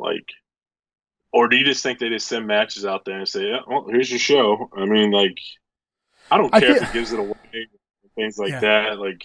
Could you imagine if you paid to go here and you're sitting there and they film the November 13th episode of Nitro before the November 6th show even happens? Yes. And then you go home and then you turn on the TV for November 13th and you're like, oh shit, they recorded Nitro before they actually did Nitro? I didn't even know. Could you imagine? Yeah, having been to as many TV tapings as I've been to, I would like to think that they did announce that this is a Nitro taping, but it's WCW, so at the end of the day, you never know. The only way we know that answer to that is if somebody responds that was at this show, or at least remembers the commercials, the local commercials for this show anyway. I don't really know, but this episode here, this November 6th episode, it's the interactive main event episode in which you can call the 900 number, and for 99 cents a minute, you can pick the opponents in the main event here this week. And it's Gene Okerlund standing in the red locker room with Big Bubba Rogers, DDP, Shark, and Scott Norton, Regal and Eaton the Blue Bloods. And I give him this much. There's a little bit of continuity here. Not that I want it to be, but Shark and Norton do a little arguing in the background. Regal and Eaton are sipping tea and reading books. So it's a little bit fun. I'm sure these are things they thought of all on their own. I'm sure they weren't given no direction. I don't think anyone involved really gave a shit what they were doing here besides standing in front of the camera. And of course, Ric Flair, the head guy here in the red locker room, I think it's pretty obvious who's going to get voted here. If I have to choose between Ric Flair and Big Bubba Rogers and Shark and guys like that. And we go over to the blue locker room, and it's Tony Schiavone standing by with the baby faces. It's TV champion Johnny B. Bad, Alex Wright, the Nasty Boys, Dave Sullivan, Jim Duggan, and I think this is Dave Sullivan's debut here on Nitro. Jim Duggan and Mr. JL. And Randy Savage was originally previously announced to be a member of the blue locker room, as I mentioned on last episode, but he was removed as an option due to his injury. And while previously unannounced names like Dave Sullivan, Jerry Lynn, and Alex Wright were added, so they get rid of Savage and they replace him with Alex Wright, Jerry Lynn, and Dave Sullivan. I don't really know what to say. You also, have you noticed too, like Johnny B. Bad, it looks like he just got done having a match. Like he was sweating, like his hair, it looks like after he was done at Halloween Havoc, if you go back and watch, he's standing right next to Gene when you come back, and it looks like he just got done wrestling a match. So we should see him on the November 13th episode. Yeah, I would think. That's a good catch there. I didn't pay attention. But I also forgot to mention also in the blue locker room is U.S. champion Sting. So you tell me who you think is going to wind up here in the main event here. The fact that anybody even paid to vote is just silly. In fact, my thought on... I was just going to say, even the commentary team's really pushing it. I mean, they're pushing you where they want you to go. So, again, why would you waste your money to vote? To say you did, I had a hand in this match. Like, who gives a shit? Yeah, and I mean, it was very different for that time, but they tried this a couple times in WCW Saturday Night in the past, and I was a couple years younger at that point, and it was cool. It was innovative. It was very different, believe it or not, as far as people, that's stupid. But even then, as much as I would like to have voted to say, oh my God, I voted on a match, I got to make this match, I could see the locker rooms, and I knew who was going to win, so I knew, why would I waste my money to make this vote? So, and it just creeps me out that it's not 99 cents per call, it's 99 cents per minute, which just sounds really, really shady. Like, how long is it going to take them to announce all these guys' names before you can choose? So it's very WCW-esque. Sounds like it's very wrestling-esque based off of both of their 909s. My goodness. True that. Touche. And we kick things off. It's Cobra making his way to the ring to take on the quote-unquote world champion, the Giant. And I have a fun little Cobra story here. Did you listen to this when Cobra made his way out? Did they overdub Morse code with Morse code?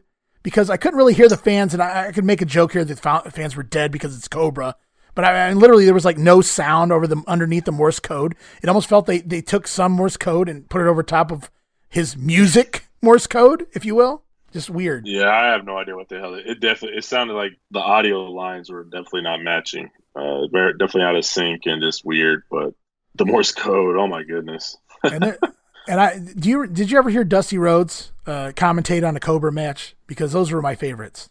And I felt like he told the joke 2 or 3 different times, but I always got a kick out of it. And me and my cousin Crystal, my female cousin, we used to laugh all the time, get a kick out of this, and bring this up every now and then.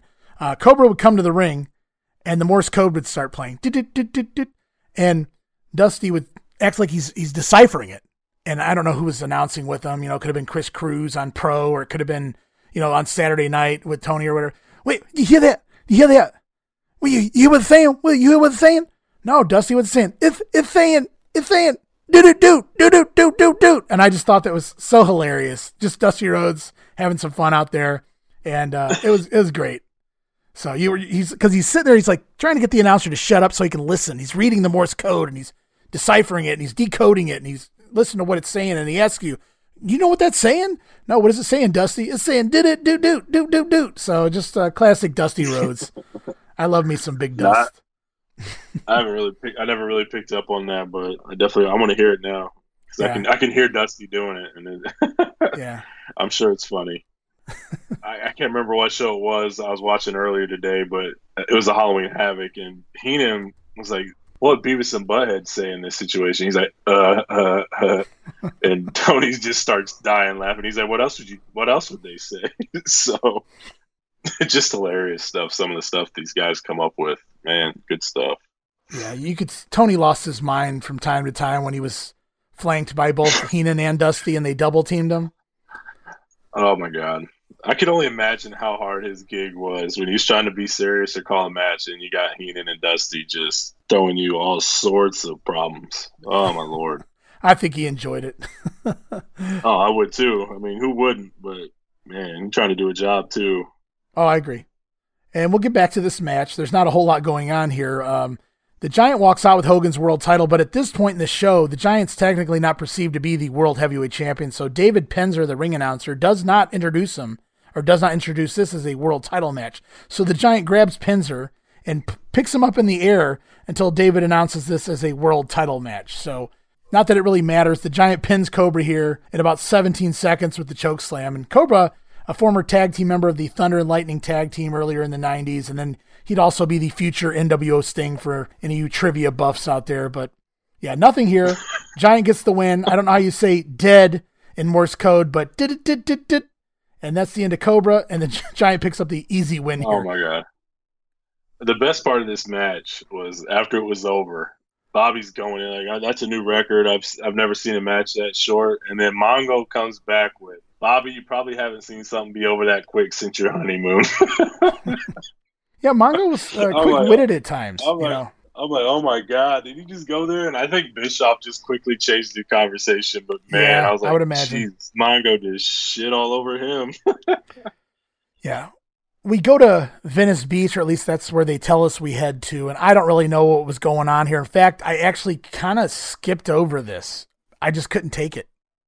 It's a promo with Hulk Hogan and Randy Savage. I guess they're somewhere by the beach anyway, and there's a guy, I don't know what the hell he was doing, and they're sitting around with a bum or a weirdo or whatever the hell it is. Looked like a legit bum. And then there's another guy over there. I'm not sure if he was singing or what the hell was going on. It was really weird. I didn't understand what the hell they were doing here. Hogan going back home, maybe, or trying to find his roots once again before he returns to the ring after being turned on by Jimmy Hart and things. I don't really know what was happening here. If you got anything to add, please do. So Bischoff was saying, this is after the promo, but he was saying stuff like Venice Beach is a pretty rough place to be, and there's a lot of crazy stuff going on. And so Hogan going back was as the dark side of Hogan. Was just him going back home, I guess. The main notes I took down was Randy Savage. He said, tells Hogan to take the low road and he'll take the high road. He tells Hogan to stay on the dark side and he'll go to the light side and find out who is a friend and who is a foe. And then Hogan says he's going to stay on the dark side. I was like, this shit was all over the place and it was terrible. It made absolutely no sense. And I lost a few brain cells. Yeah. Garbage. This is the first segment I really just tuned out from the beginning. I just said, I can't do this. And I cheated and I kind of skipped it. We go into the next match. It's Kevin Sullivan, accompanied now by Jimmy Hart, taking on the Renegade. And it appears the Warrior-esque push of the Renegade is completely over, to say the least. Still the generic Warrior music, though, as he runs down to ringside. And I got to say this, his clotheslines are about as stiff as the Warriors, as he just forces Sullivan to take bumps off these clotheslines. Jimmy Hart winds up distracting Renegade on the floor. Kevin Sullivan takes over. Crotches Renegade on the railing, back inside. Middle rope, double stomp from Sullivan, gets the win, 2 minutes, 44 seconds. And at that point, they basically put an end to the Renegade. I remember watching this live. Jimmy Hart and Hogan had brought the Renegade in, so they're taking him out, or at least Jimmy Hart's taking him out. Jimmy Hart grabs a cup of water, throws it on Renegade's face, grabs a towel, wipes the face paint, the Renegade Warrior face paint off his face, and he yells at him, "You're no Renegade, you're just plain Rick." And I remember the first time I heard that, it was kind of a shoot in a way, because you never really called wrestlers by their real names. So I'm like, wow, that guy's name is Rick. What a mark.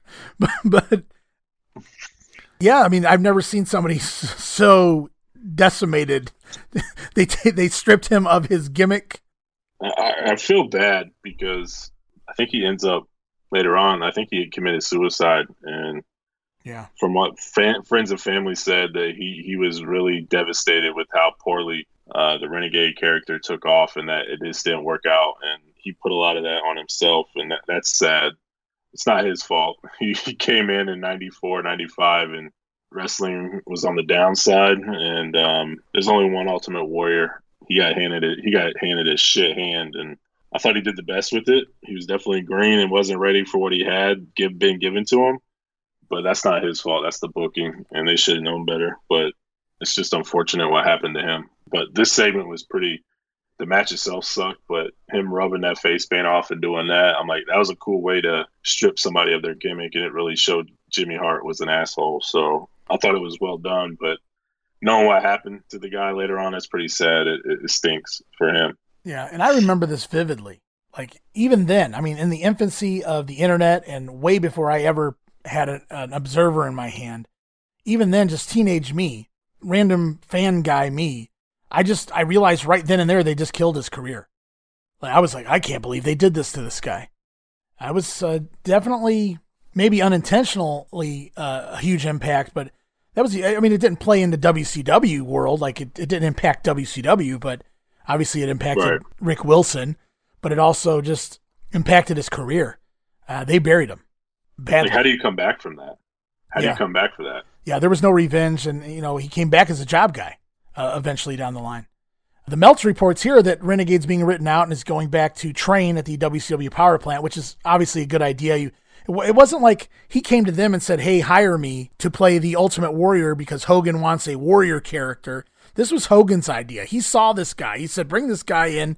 Let's make him warrior. Anybody could be the warrior. And it didn't work out. And now, he's paying for it. And Hogan's off here living, high and mighty, instead of at least trying to take care of the guy a little bit. I'm not saying Hogan owes him money, but he could have said, hey, guy, give the guy the TV title, put him on, or which he did have, or put him on Saturday night and give him an angle or something, But instead they just bury him, and he's gone for quite a while, or at least when he comes back, he's not doing this gimmick anymore. Also during this match, Bobby Heenan announces a Japanese contingent would appear each week on WCW Pro, which just kills the entire Starrcade theme because they want to do that best of, 5 or 7? I can't really remember what it is.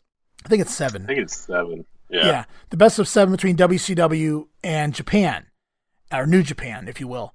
But all the matches leading up to it, all the Japanese guys getting put over, it's all on Pro, the D or E show or whatever we are here in 1995. So it's like the least watched program of all the programs here in WCW. And that's where they stick all the guys on to do all the matches on those. They only TV get 30 tapings. minutes. Yeah, they only half get the 30 show. minutes. So. Right.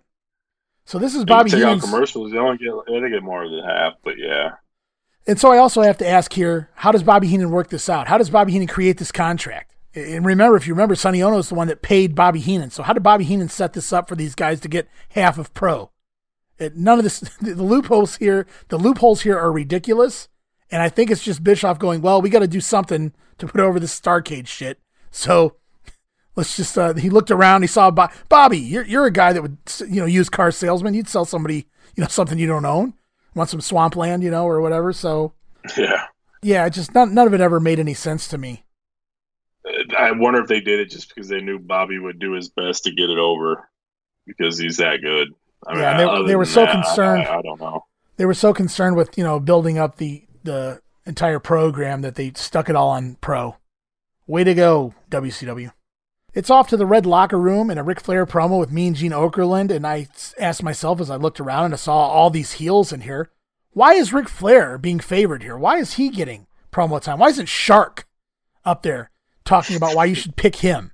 So it just seems like they're doing, as if Ric Flair wasn't going to get chosen anyway. They go out of their way in every way, shape, and form to make sure that you vote for Ric Flair. That's even if this 900 line's on the up and up. I don't even know if it's on the up and up. I think it's just common sense. Could be like that. It could be that OJ line where you vote if you thought he was guilty or not. At least WCW doesn't really insult your intelligence by giving you results. They just tell you who's fighting. At least they didn't show it up there. 99% Sting. 17% Dave Sullivan. Yeah, Dave Sullivan came in second. Mm-hmm. Sure. Maybe his rabbit did. Ralph. It's WCW Saturday night with Arn Anderson taking on Kurosawa. I might actually go try to find that match. Disco Inferno debuts his music video. Are you looking forward to that? I hope that makes it to Nitro. And get this, Steve. Jim Duggan travels to Ireland. And Lord help us all when he gets back.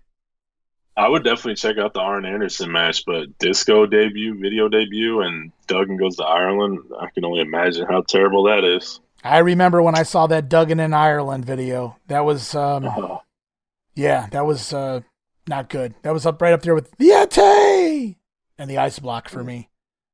Maybe even worse. At least it was on Saturday night. Unfortunately, we'll have to deal with that week to week to week for quite a while here. Duggan in the taped fist gimmick. Hopefully he's not on Nitro a whole lot, though. Next match, Eddie Guerrero taking on Chris Benoit. I feel like this is their second encounter here on Nitro. Eric brings up the Cruiserweight division right at the beginning of the match and talks about a tournament upcoming to crown the Cruiserweight champion. Doesn't have a lot of details, but he brings it up here again, so he's still lumping Guerrero and Benoit certainly into that division.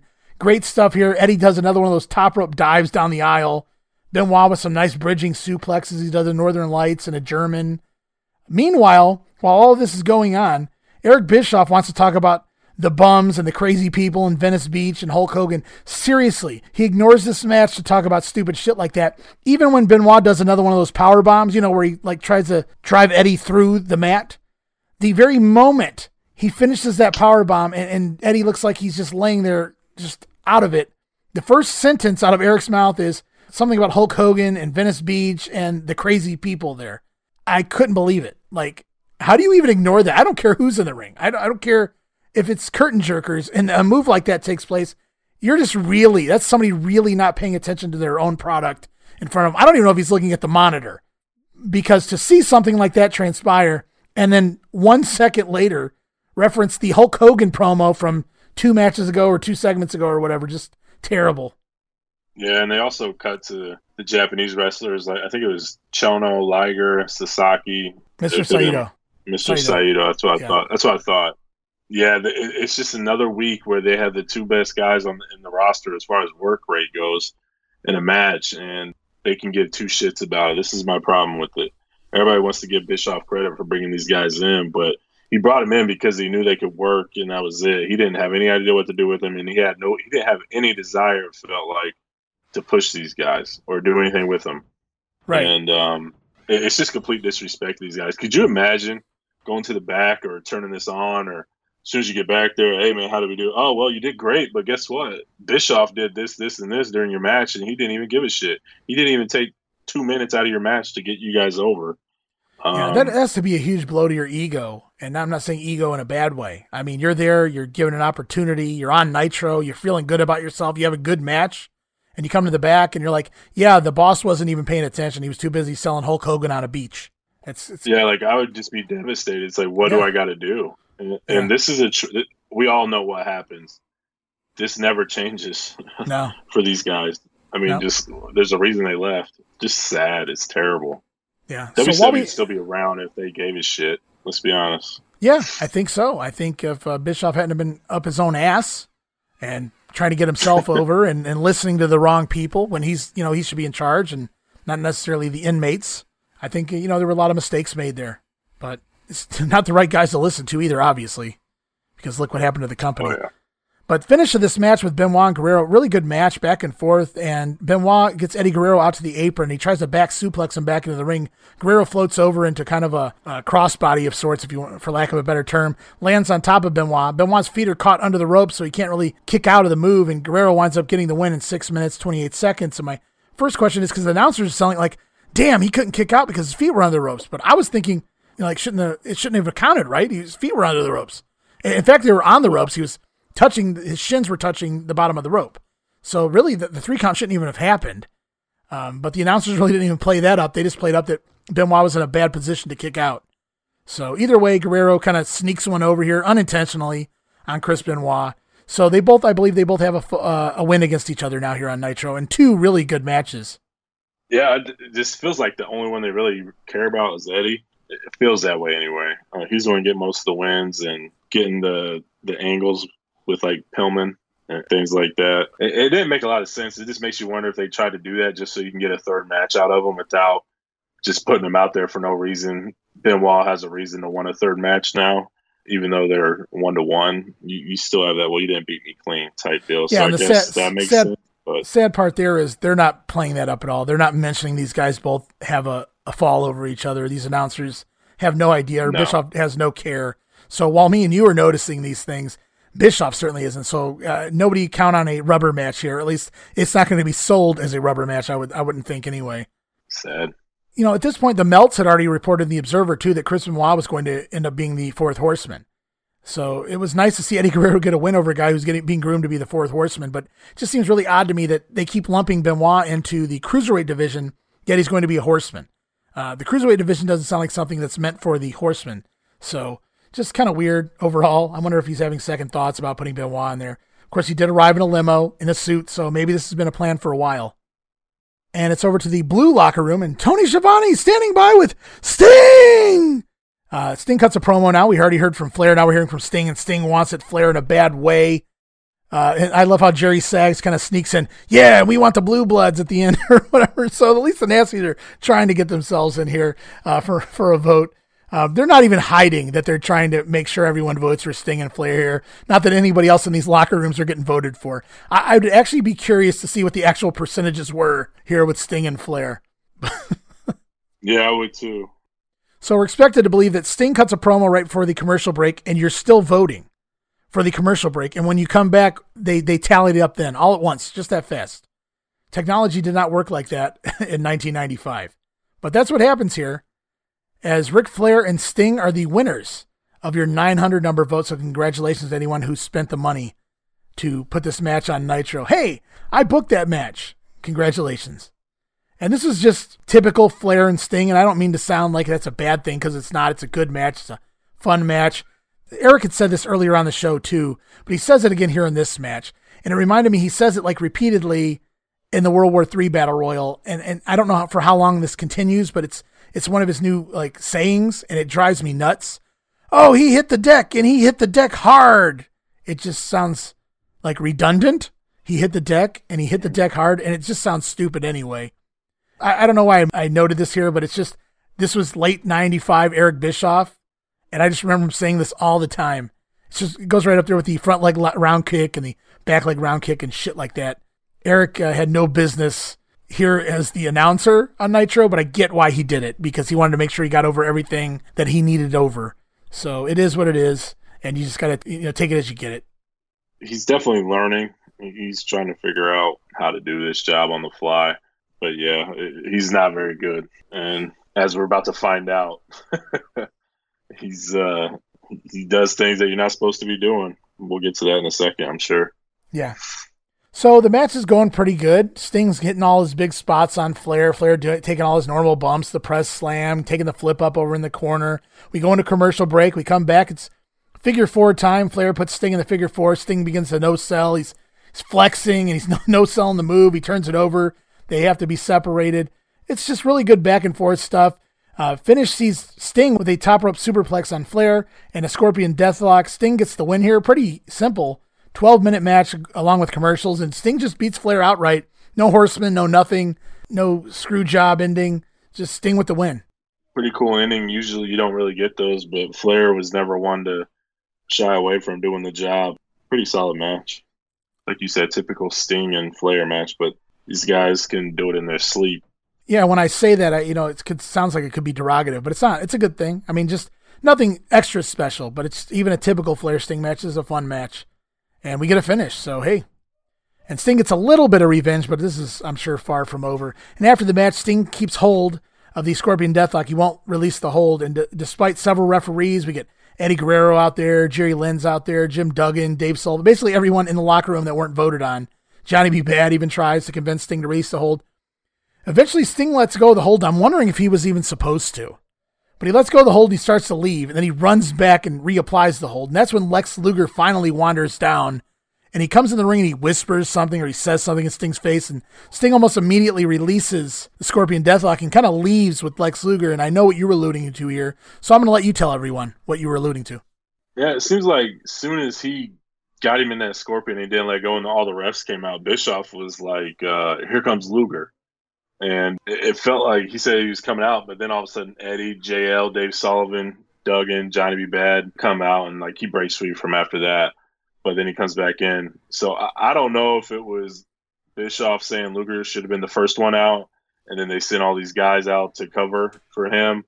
I do know when Luger finally does come out, Bischoff mentions that he finally broke away from security, which makes no sense. Why the hell would security stop Luger from coming out. Like, what the hell is Lex Luger going to do? Security's not stopping anyone else from coming out on these shows. Exactly. So it didn't make any sense. And then obviously Luger did the whisper in his ear type deal. But I don't know who was at fault here. But we do know that Bischoff likes to spoil things a little ahead of time. A few episodes back, he said, "Here comes Luger," and it was actually like Alex Wright. And then finally Luger came out when it was his turn. So, and I wonder if this is just Luger shitting around backstage too and missing his cues, because according to the Melts, Lex Luger missed his cue here to come out. And Bischoff said so, said his name on television, like you pointed out. He calls Luger way before Luger actually comes out here giving away the end of the show. Bischoff was said to be really mad after this show, and even mentioning that Bobby Heenan tried to cover on commentary to help Bischoff cover it up. But with Meltzer reporting that Bischoff was upset, it sounds to me like this was Luger. I don't know what he was doing back there, but maybe he missed his cue, just looking at himself in a mirror, being Lex Luger, I guess, really, in the grand scheme of things.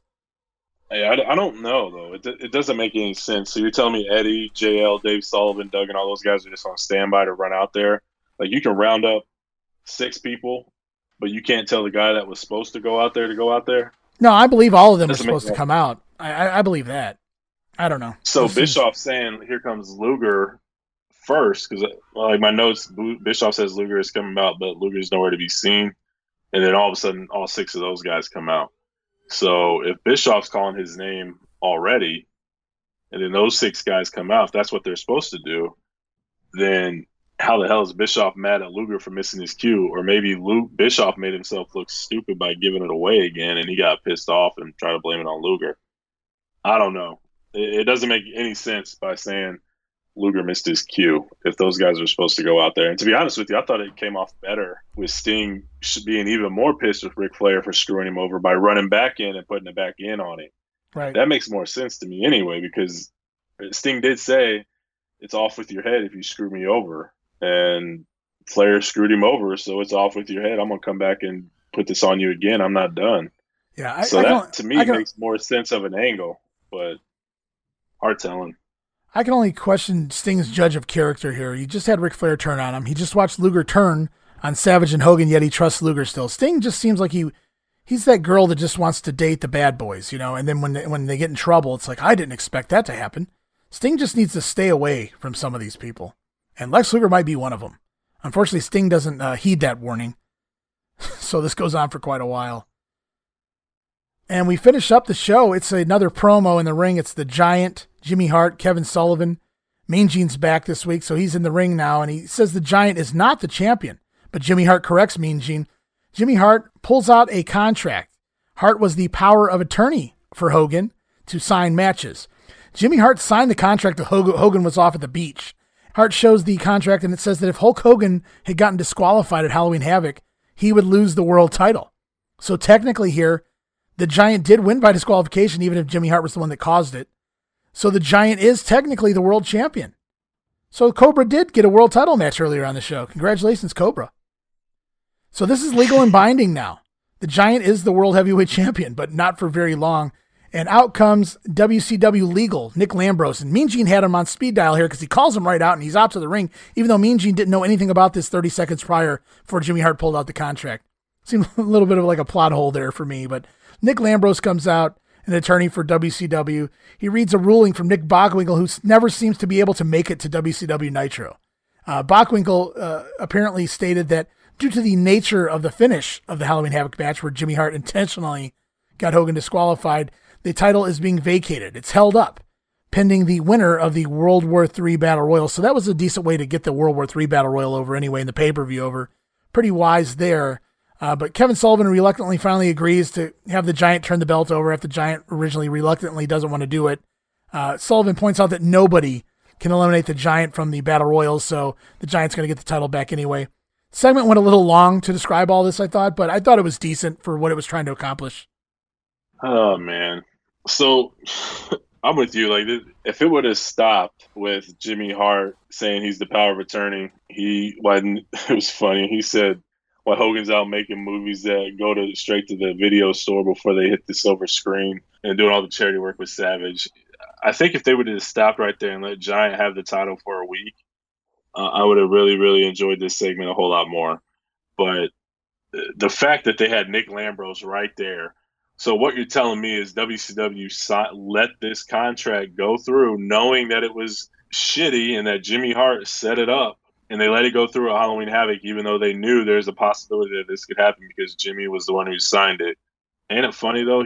Hogan had somebody doing his signings even back in 95? Oh, I'm sure anyway. Hogan had Beefcake signing his autograph in the 80s, I have no doubt. So, yeah, Hogan's probably never actually signed a contract himself, except for when the money was on the line, brother. I just felt like they should have let this stew. I mean, World War III is a few weeks away. You don't need to give it the title match right away. I thought the Giants should at least kept it. And then, you can do some footage at your offices and have them, boardroom talk, kind of like what WWF was doing a little bit, and then come to a conclusion. Even get your damn commissioner out there to make the statement instead of a legal department guy. I just felt like it was very rushed and it kind of took away from it. Like I said, I really like the power of attorney aspect of it and them giving the belt to the Giant and actually calling him the champion. But everything after that just kind of flattened it and made it shitty. Well, I do agree that this felt rushed. I also, though, I do like that they're trying to set this up weeks out from the pay-per-view in order to give time to build to a 60 men going for the world title shot. I like all of that. I feel like the power of attorney stuff should have been explained last Monday on Nitro, and I feel like maybe they didn't come up with the idea until after that, which is why last week was so flat, because it seems like something they would have pointed out last week when they were claiming the Giant was champion and people were saying, no, he wasn't. So it just feels like that's something they came up with over the course of the week. And so it just got lumped into the whole show all together here, basically doing 2 separate weeks of storylines all in one promo is what it felt like to me anyway. It just took away from it for me. No, I mean, I get it. It was very rushed, lumping this all together like that. So I must ask, what's your segment of the night here for Nitro this week? I thought Eddie and Benoit was a really good match. But I was more entertained with Sting and Flair, and then the aftermath with Lex Luger. They actually do a really good job of this Sting and Luger stuff, even though it lasts a long time. Heck, I think it even lasts until the NWO comes in, and it never really gets a payoff. I was always intrigued with it because I thought they did a lot of little things to keep it going, but it wasn't like overly featured. They go a couple weeks without doing anything, and all of a sudden they do some more with it, and pay-per-views do things, and just little stuff. It's not like a segment. It's just, Luger did this or Sting did that. And I was always intrigued by it, and I wish we got the payoff, but we never really got it. So I like the Sting and Flair stuff with the Luger thing added in at the end. Yeah, I mean, I put 3 things on here, and I was kind of debating because I really like the Eddie Guerrero-Benoit match again. It was really solid. I thought Sting and Flair was really good because it's Sting and Flair. And then I even lumped the world title announcement into here only because it was kind of impactful to me. I enjoyed both parts of it. I just didn't enjoy them lumped together. So that's definitely not the segment of the night for me. And really, Nitro's never really hitting home runs with these promos. These promos aren't necessarily a Stone Cold Steve Austin or a Rock segment. So they're not really, a segment of the night for me. It was a real toss-up for obviously different reasons here. Sting and Flair, Eddie and Benoit. I think I leaned towards Eddie and Benoit, even though the announcing wasn't great. I thought the wrestling was second to none. The finish was a little flat for me with the Benoit with his feet under the rope, so that's kind of why I want to lean back towards Sting and Flair, and there was a lot of heat there, so maybe I'm flip-flopping as I'm saying this. Maybe I'm flip-flopping. I think I will go Sting and Flair here. Maybe Eddie and Benoit had the better wrestling match, but Sting and Flair told the better story, and certainly the crowd was really hot. So, yeah, I think I'll go Sting and Flair. And I think if the commentary and just, not the Japanese stuff in the middle of the match, and, if it was presented to where we should care about this match, it'd been Eddie and Benoit probably hands down. But if the commentary and stuff, they don't give a crap, then why the heck should we? So. Oh, and I should note that next week on Nitro, and we know these matches take place because they were actually recorded before this show aired. It's Sting taking on Dean Malenko, so that should be fun. Eddie Guerrero meets Johnny B. Bad, and so that might explain why Johnny B. Bad was all sweaty during the locker room segments. And Randy Savage returns to take on Ming. So even though Savage is still sporting that injured elbow, he's coming back for these nonsensical, unimportant matches like this here against Haku. I don't understand the point of this. It's probably Macho Man insisting that he needs to be on these shows, but somebody needs to step in and tell him, he's not doing himself any good. Get him back on the show with a promo or maybe an angle. Keep him out of the ring as far as doing these matches go. But it's not like Macho's going to listen to anyone. No, he's going to do what he wants. And we're going to finish up this episode with another episode of WWF Raw is Taped. Once again, taped back on October 23rd from Brandon, Manitoba. This week, though, it's November 6th, so we're about the third week of taping here from this set of tapings here of WWF Monday Night Raw. And the opening recaps the Ahmed Johnson slamming Yokozuna segment from last week. And absolutely great way to kick off the show, because if you missed it last week, you needed to see it. And if you saw it last week, you needed to see it again. So I was so happy that they actually opened the show with it instead of building to it or waiting for the tape to arrive anyway. And this week it's hosted by Vince McMahon and Doc Hendricks, one of your favorite TV show hosts and announcers. And he's subbing for Jerry Lawler, who's wrestling here later on in the show. I can't get away from this guy. Well. He even does that shit on commentary before he's about to say a sentence. Well, and then he goes right into his sentence. I'm like, come on, dude, quit trying to get yourself over. Yeah, I don't think he can help it. He was even part of this NXT Halloween Havoc stuff. And as soon as that shit aired, he sent out a tweet. How did you like that cameo? Like, dude, it's not about you anymore. Get out of here. So we kicked Raw off with a British Bulldog versus Marty Jannetty match. This goes back to the Battle Royal. Bulldog kind of helped Owen Hart get the win over Marty Jannetty there. And then last week, Jannetty shows up, attacks Bulldog from behind and kind of a receipt. So now we have a match one-on-one. Good back and forth match again this week on Raw, like we saw last week with Savio and Goldust and later on in the show with the main event there. Plenty of time. Again, these guys were given just like Owen and Razor last week. I thought Bulldog showcasing his strength spots. Jannetty, fun on the offense. Hits a somersault diamond cutter off the middle rope. It wasn't really pretty, but it was just innovative for the time, and Marty's trying to, up his game here. Jannetty goes for a fist drop, but Bulldog rolls out of the way, so Marty lands on his feet and nails a DDT on the Bulldog instead. Jannetty goes for the cover, gets a 2 count before Bulldog gets his foot on the ropes.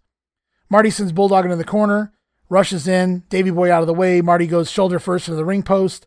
Bulldog hits the running power slam, gets the win in about 12 minutes. Decent match, I thought.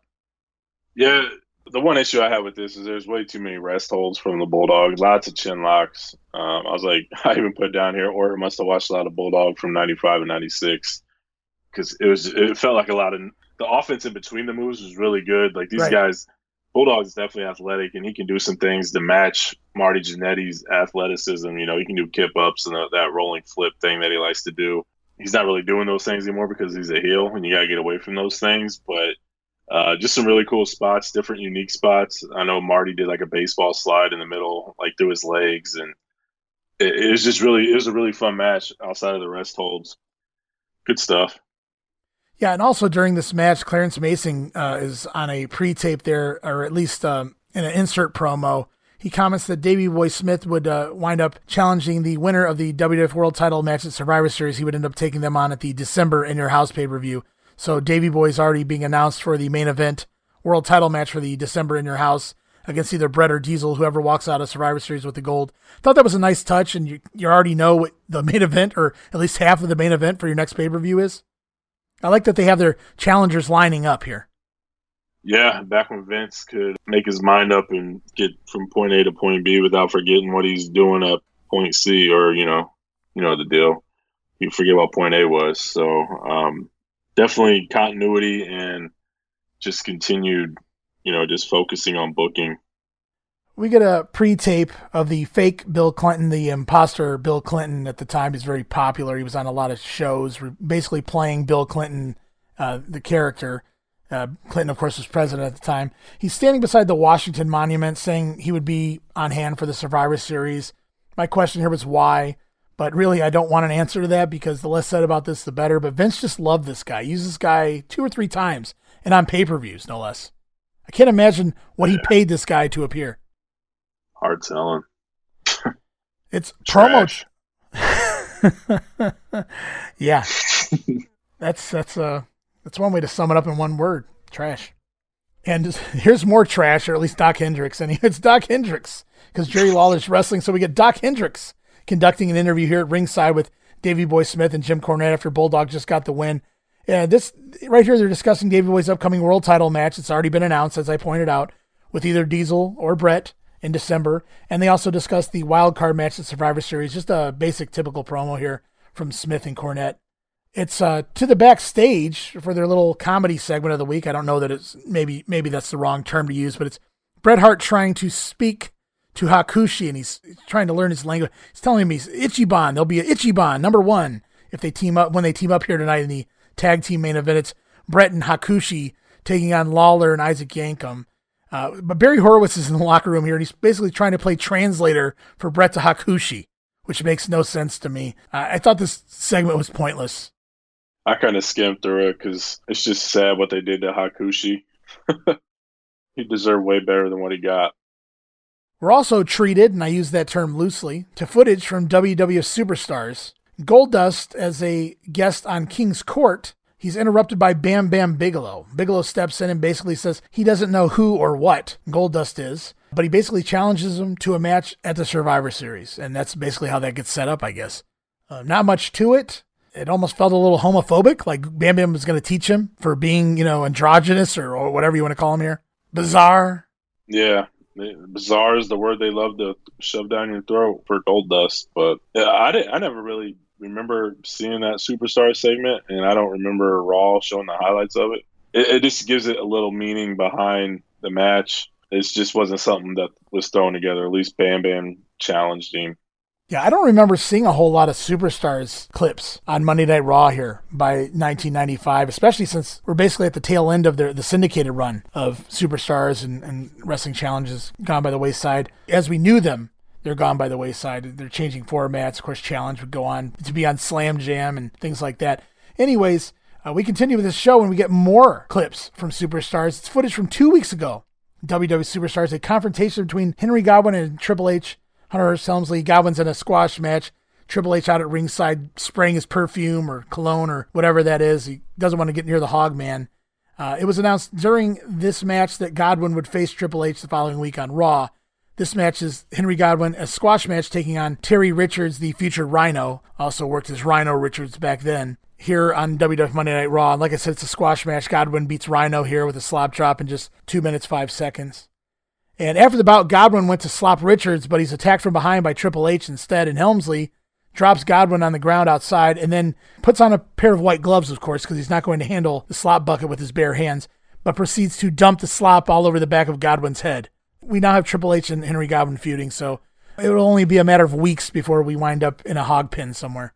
Yeah, I thought this was pretty good. Richards, man, there's no way you not know that's Rhino based off this dude's legs. Dude has massive legs, man. They're so humongous. Yeah, and his hands come down to underneath his chest too, his dinosaur arms. So yeah, definitely Rhino. Triple H's facial expressions here when he's putting on his gloves, like he's doing it real slow. Then he picks up the slop bucket with like his index and thumb and dumps it on him. He has no desire to be messing with any of this, but he does it anyway. I thought this was like a really, really good gimmick, and this is a great feud for that gimmick. Yeah. Because he is that rich, stuck-up type who doesn't want to deal with anything that causes him to look bad, and he's putting himself in these situations, and theoretically it should get him some heat because people want to see this happen to a guy like him. So I thought that, and he dropped him at the pedigree on the outside, which is pretty cool. But right. I forgot to mention that. That's how he laid him out, right? Yeah, before he dumped the slop on him.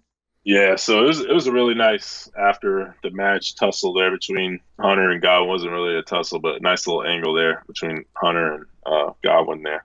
Yeah, I think they just kind of fell into each other. The right place at the right time, and the gimmicks just matched up perfectly for a feud like this. So I'm glad we got it. I mean, as silly as it sounds with the hog pin and all that nonsense, it played out really well given what was going on.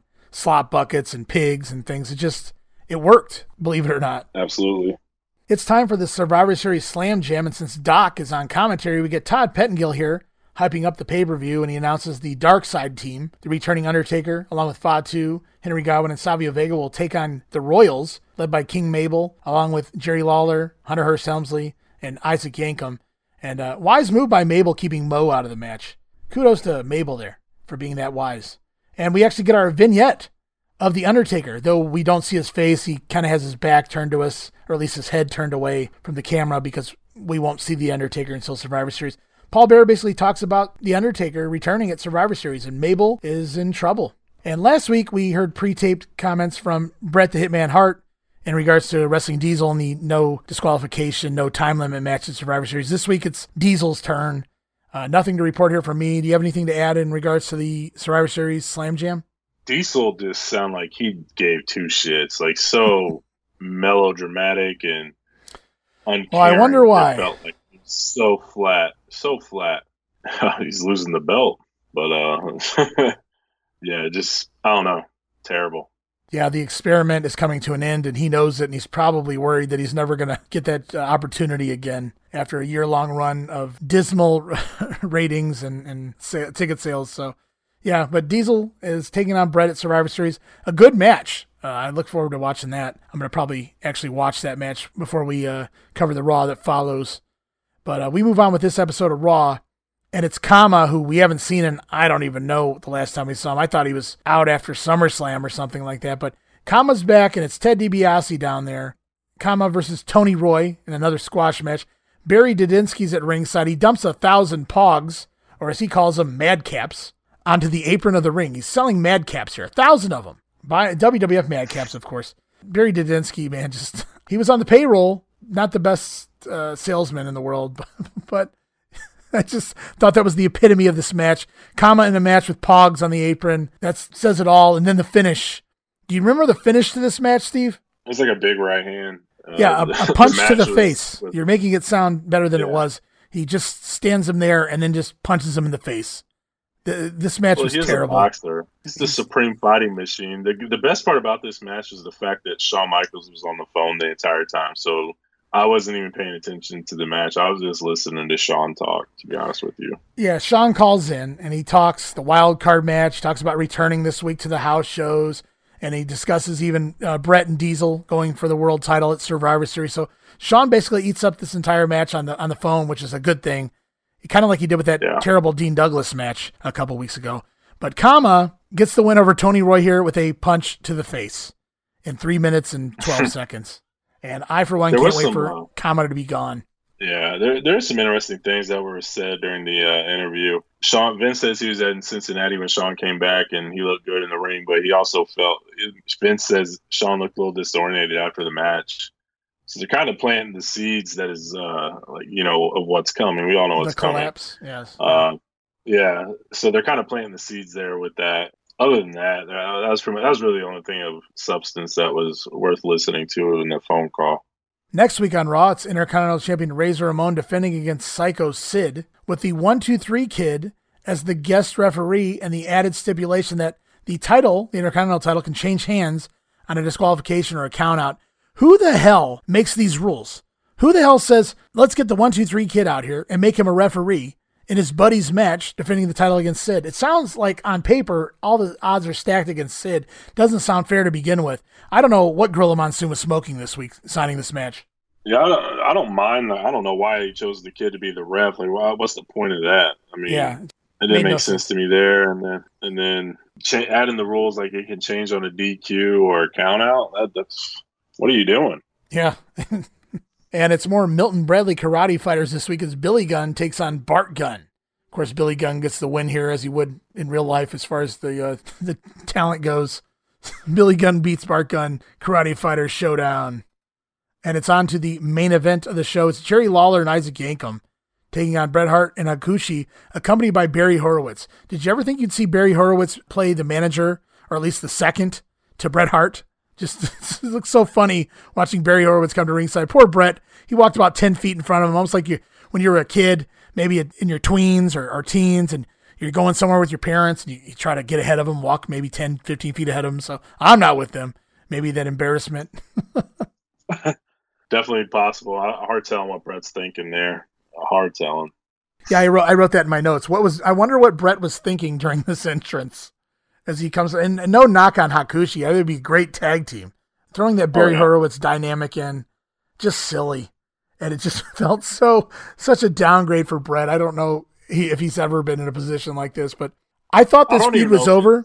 I don't even know if it's necessarily a downgrade. It's like who the hell else are they going to put in there with him? Like people that we've seen maybe 2 or 3 weeks ago aren't even here anymore. So I don't know who you could even throw in there to even be his partner. I have no idea. Oh, yeah, you have a great point with Taker legitimately out, Shawn Michaels legitimately out, at least when this was recorded. Diesel really has no position to be in this match. He's going up against Bret. Yeah, there's really nobody left. It's almost like WCW. They've turned so many people heel. They have no baby faces left barely. And here in WWF, they just have a shortage of wrestlers.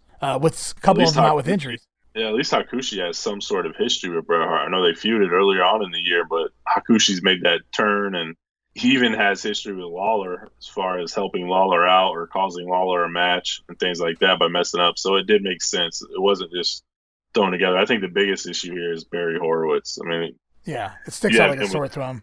Hakushi's he's so low level right now that him with Hart doesn't make any sense. If this happened 4 months prior, it probably would have been fine. But yeah, Barry Horowitz ruined it. And I had thought this Hart versus Lawler and Yankem feud was over. In fact, that's what the Melts told me in the Observers that I covered in the last episode of Monday Warfare. So the Melts made me into a liar. So I will apologize on behalf of myself and apologize for the Melts, who never really apologizes. So I apologize, people. I thought we were done seeing Hart in the ring with Lawler and Yankem. Apparently the cage match wasn't the end. Maybe this is the end, which is a terrible way to go, by the way, if this is indeed the end. The heels get heat on Hakushi. Bret gets the hot tag. He comes in, winds up with the sharpshooter on Isaac Yankem. Tim White, the referee's back is turned, so Lawler gets in the ring with the chair. He's going to try to use the chair to whack Bret Hart from behind in the sharpshooter. But Barry Horowitz slides in and he intercepts the chair, grabs the chair away from Lawler, swings it wildly at Lawler, and the referee turns around just in time to catch Barry Horowitz in the ring with this plastic chair and calls for the disqualification. And I wrote, are you shitting me? That Bret Hart and Hakushi can't beat a commentator and a guy who just jobbed to Bret a couple weeks ago in a tag team match? Match goes 13 minutes. Bret and Hakushi are disqualified. Lawler and Yankem get the win on disqualification. What did you think of the finish of this? Shit finish. It was horrible. The match is really good, to be honest with you. Hakushi held his own. They worked the back of Hakushi. And the hot tag was good because Bret got the hot tag. He came in, did his stuff. And it looked like they was just on their way to a clean, really good finish. And then all of a sudden, this stupid shit. And, like, Tim White DQ'd him immediately. As soon as he turned around, DQ. He essentially got DQ'd for just standing in the ring with a chair in his hand. Bret clearly had Yankem in the sharpshooter. Lawler was leaving the ring, and you DQ the guy for just standing in the ring. Well, you can't enter the ring, much less with a weapon like that. So I don't necessarily completely blame Tim White there. However, I do get what you're saying. And I don't understand what was the need to protect Lawler and Yankem against Bret Hart. They're both on their way. Yeah, it makes no sense. Bret's about to go fight for the title, and you're going to DQ him out? Like, come on. Trash. Yeah, I really didn't understand the booking here. In fact, going into the show, I really didn't remember this episode. I didn't know the finish. I just automatically assumed Bret and Hakushi were going over here. So when this happened, totally caught me off guard. Skimming the Observer, and I saw the results. So I'm like, Lawler and Yankem win by DQ? Are you shit? I gotta see this. I don't remember this. And I was like, oh, it's one of those shake your head type moments. Yeah, it just made no sense to me. And then we close up Raw with actually footage from next week because it's taped and they're giving away that it's taped. I know that's something you said you didn't necessarily mind. I question it. I don't know that I want to know that things are recorded. At least you're telling me you can tell me this week who wins this and who wins that, but you're not going to. I'm going to wait a week for something that's already clearly happened. So I'm not a big fan of this, but they seem to think it was going to sell. You know, obviously I get the idea. Well, if we can sell these matches now, maybe people will tune in next week. And of course, the big selling points here is, will Triple H be slopped as he takes on Henry Godwinn, and will Sid walk out with the Intercontinental Gold? So those are the big selling points for next week's episode of Raw. And we get a couple more pretty decent matches as far as name value goes anyway. So Raw's kind of upgrading, going to maybe 2 main event type matches per week the last few weeks, ever since they've kind of got in here against Nitro. Yeah, they're definitely doing an improvement. You can clearly tell they know they got a battle on their hands, and they're definitely doing what they have to do to elevate their game. They just need more talent, and it's coming. And it's time for the segment of the night, Steve. Who do you got? We had that tag team main event, which you said was pretty decent, and then we also had Bulldog and Jannetty on this show. Who were you taking? I put down here the tag match. I didn't like the finish at all, but the overall match itself was pretty good. Yankum did fine. Hakushi had some really good offense. Brett was Brett. The Bulldog Marty match was solid, but it just felt like a lot of rest holds, too much for me. Mm-hmm. I was like, just come on. So I kind of just skimmed through the rest holds to get to the next action, to be honest with you. But this whole show was very lackluster. Yeah, it's kind of like that first night we watched. Right. I think it was maybe a little better than that, but yeah, I get what you're saying here. Well, There's probably some decent matches here, but I get what you're saying. Yeah, and for me, I went with Bulldog versus Jannetty, and maybe with fresh eyes, I may have went with the tag main event as well, like you did. I just couldn't because I took notes on this match. I reviewed this show not too long after I watched the Cage show, and by that point, I was just jaded and skewed and burned out of Isaac Yankum specifically, but even Bret Hart versus Isaac Yankum. So maybe I didn't give this tag match, the credit it deserves, or at least if I had had fresh eyes, maybe I would have went that route. Because Hakushi, I agree with you. Hakushi did do a good job in it, but I'm going Bulldog and Jannetty here. I'm sticking with this one. I'm not flip-flopping again, only because when I watched this, it was shortly after I watched the Cage match, and I was just done watching Isaac Yankum in my Raw main events. So I had to go Bulldog and Jannetty here. But I also agree with you. I can see why you would pick that tag match. I just love Hakushi, and I know he's almost gone here, which is unfortunate. And the ratings are in. And once again, WCW Monday Nitro beats Raw in the ratings 2 weeks in a row. It may even be more. I have to go back and check. But they beat Raw again here this week. 2.3 rating with a 3.2 share. Raw with a 2.1 rating and a 3.0 share. And if you're paying attention, these numbers are declining on both sides. The Raw number is the lowest Raw rating in more than a year. And the Nitro number is only average for what Monday Nitro's been putting on. And with a Sting and Flair headliner, average can't be considered as a positive. Although WCW will take it because they clearly need it right now. And they did beat Raw, so I guess you really can't complain at the end of the day. It was, however, and I noticed this without even doing any research, just based on the numbers, it was the lowest total wrestling audience on a Monday since this entire war began. You look at the ratings, you look at the share combined for a 6.2. It's been averaging at least around a 7. So they've lost almost an entire % of their audience here this week. It's unfortunate. Nitro was much better this week than last week. Yeah. And I feel like, too, Raw really hurts themselves by filming 3 weeks at a time. 3 and 4 weeks saving at money a time. And cost and things like that. This would be I get 4 weeks that, saving costs and things like that. But if the ratings are tanking and it's only the second week of a 4-week taping, hopefully you just got to hope to God what you did in those weeks 3 and 4 taping hours is going to be good enough to get those ratings back up. Because if not, it can free fall. And like we said it earlier this show, it's so much harder to regain an audience than it is to lose it. So they're kind of pigeonholing themselves and leaving themselves very little room for error. It's just interesting. I'm interested to see how they turn things around and actually get that audience back up. Week over week progress, I should say. Yeah, and there's always how it turns around, but and we always have to take into consideration what was the Monday night game that week, what else was going on that week, I guess, or it could just be a bad week. I mean, that happens. It doesn't happen so much later on in the boom period, but it happens here from time to time here in 95 and 96. So not a drastic drop, but certainly a big enough drop to make it noticeable. And so I'm curious to see what Nitro does to try to turn this around. But both shows are taped next week is the issue.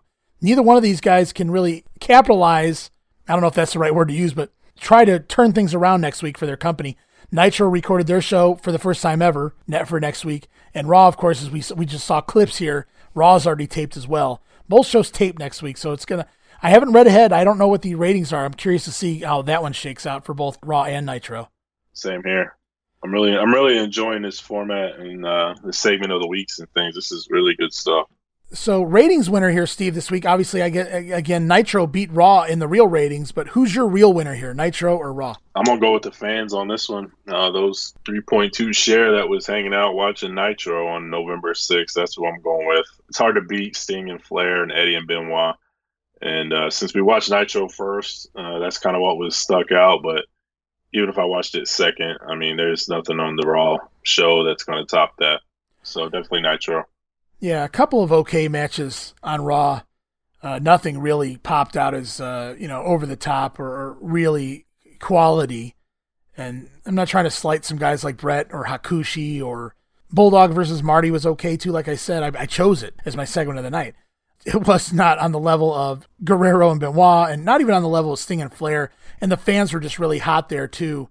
And that was the second hour of Nitro taping, so I'm assuming they're going to be pretty hot for the next week's episode too. So that should be fun.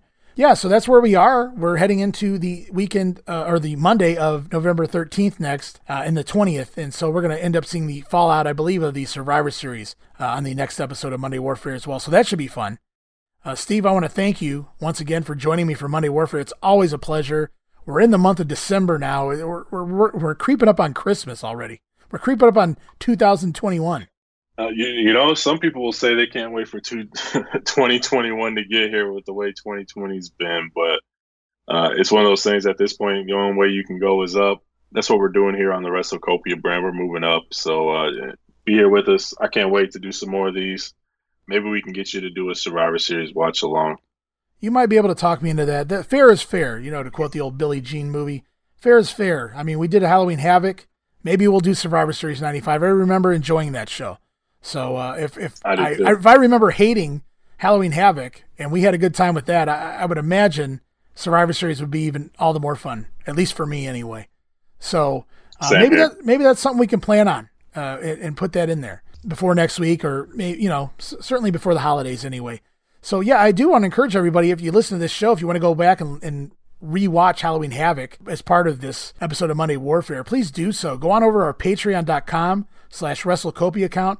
Subscribe to the All Access tier or any tier higher than the All Access tier, and you can have all of our watch-alongs, all of our Power Hour patron podcasts, and all kinds of other things too, all kinds of other goodies, my show notes and things like that. So I want to thank everybody for listening. Steve, I want to thank you for joining me once again for Monday Warfare. We'll be back again next week with 2 more weeks of Nitro, 2 more weeks of Raw, as we just continue on. This has been a blast, and I can't wait to see what happens next.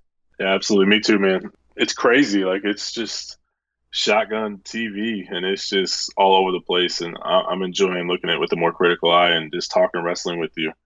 It's been a pleasure, man. Yeah, for everything I remember, there's something I forgot, and there's something I never noticed. Mm-hmm. So it's been a lot of fun, and I look forward to continue doing this week after week.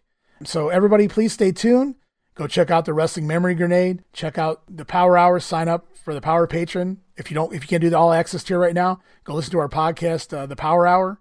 Certainly join us back here next week for more Monday Warfare, The Battles Within.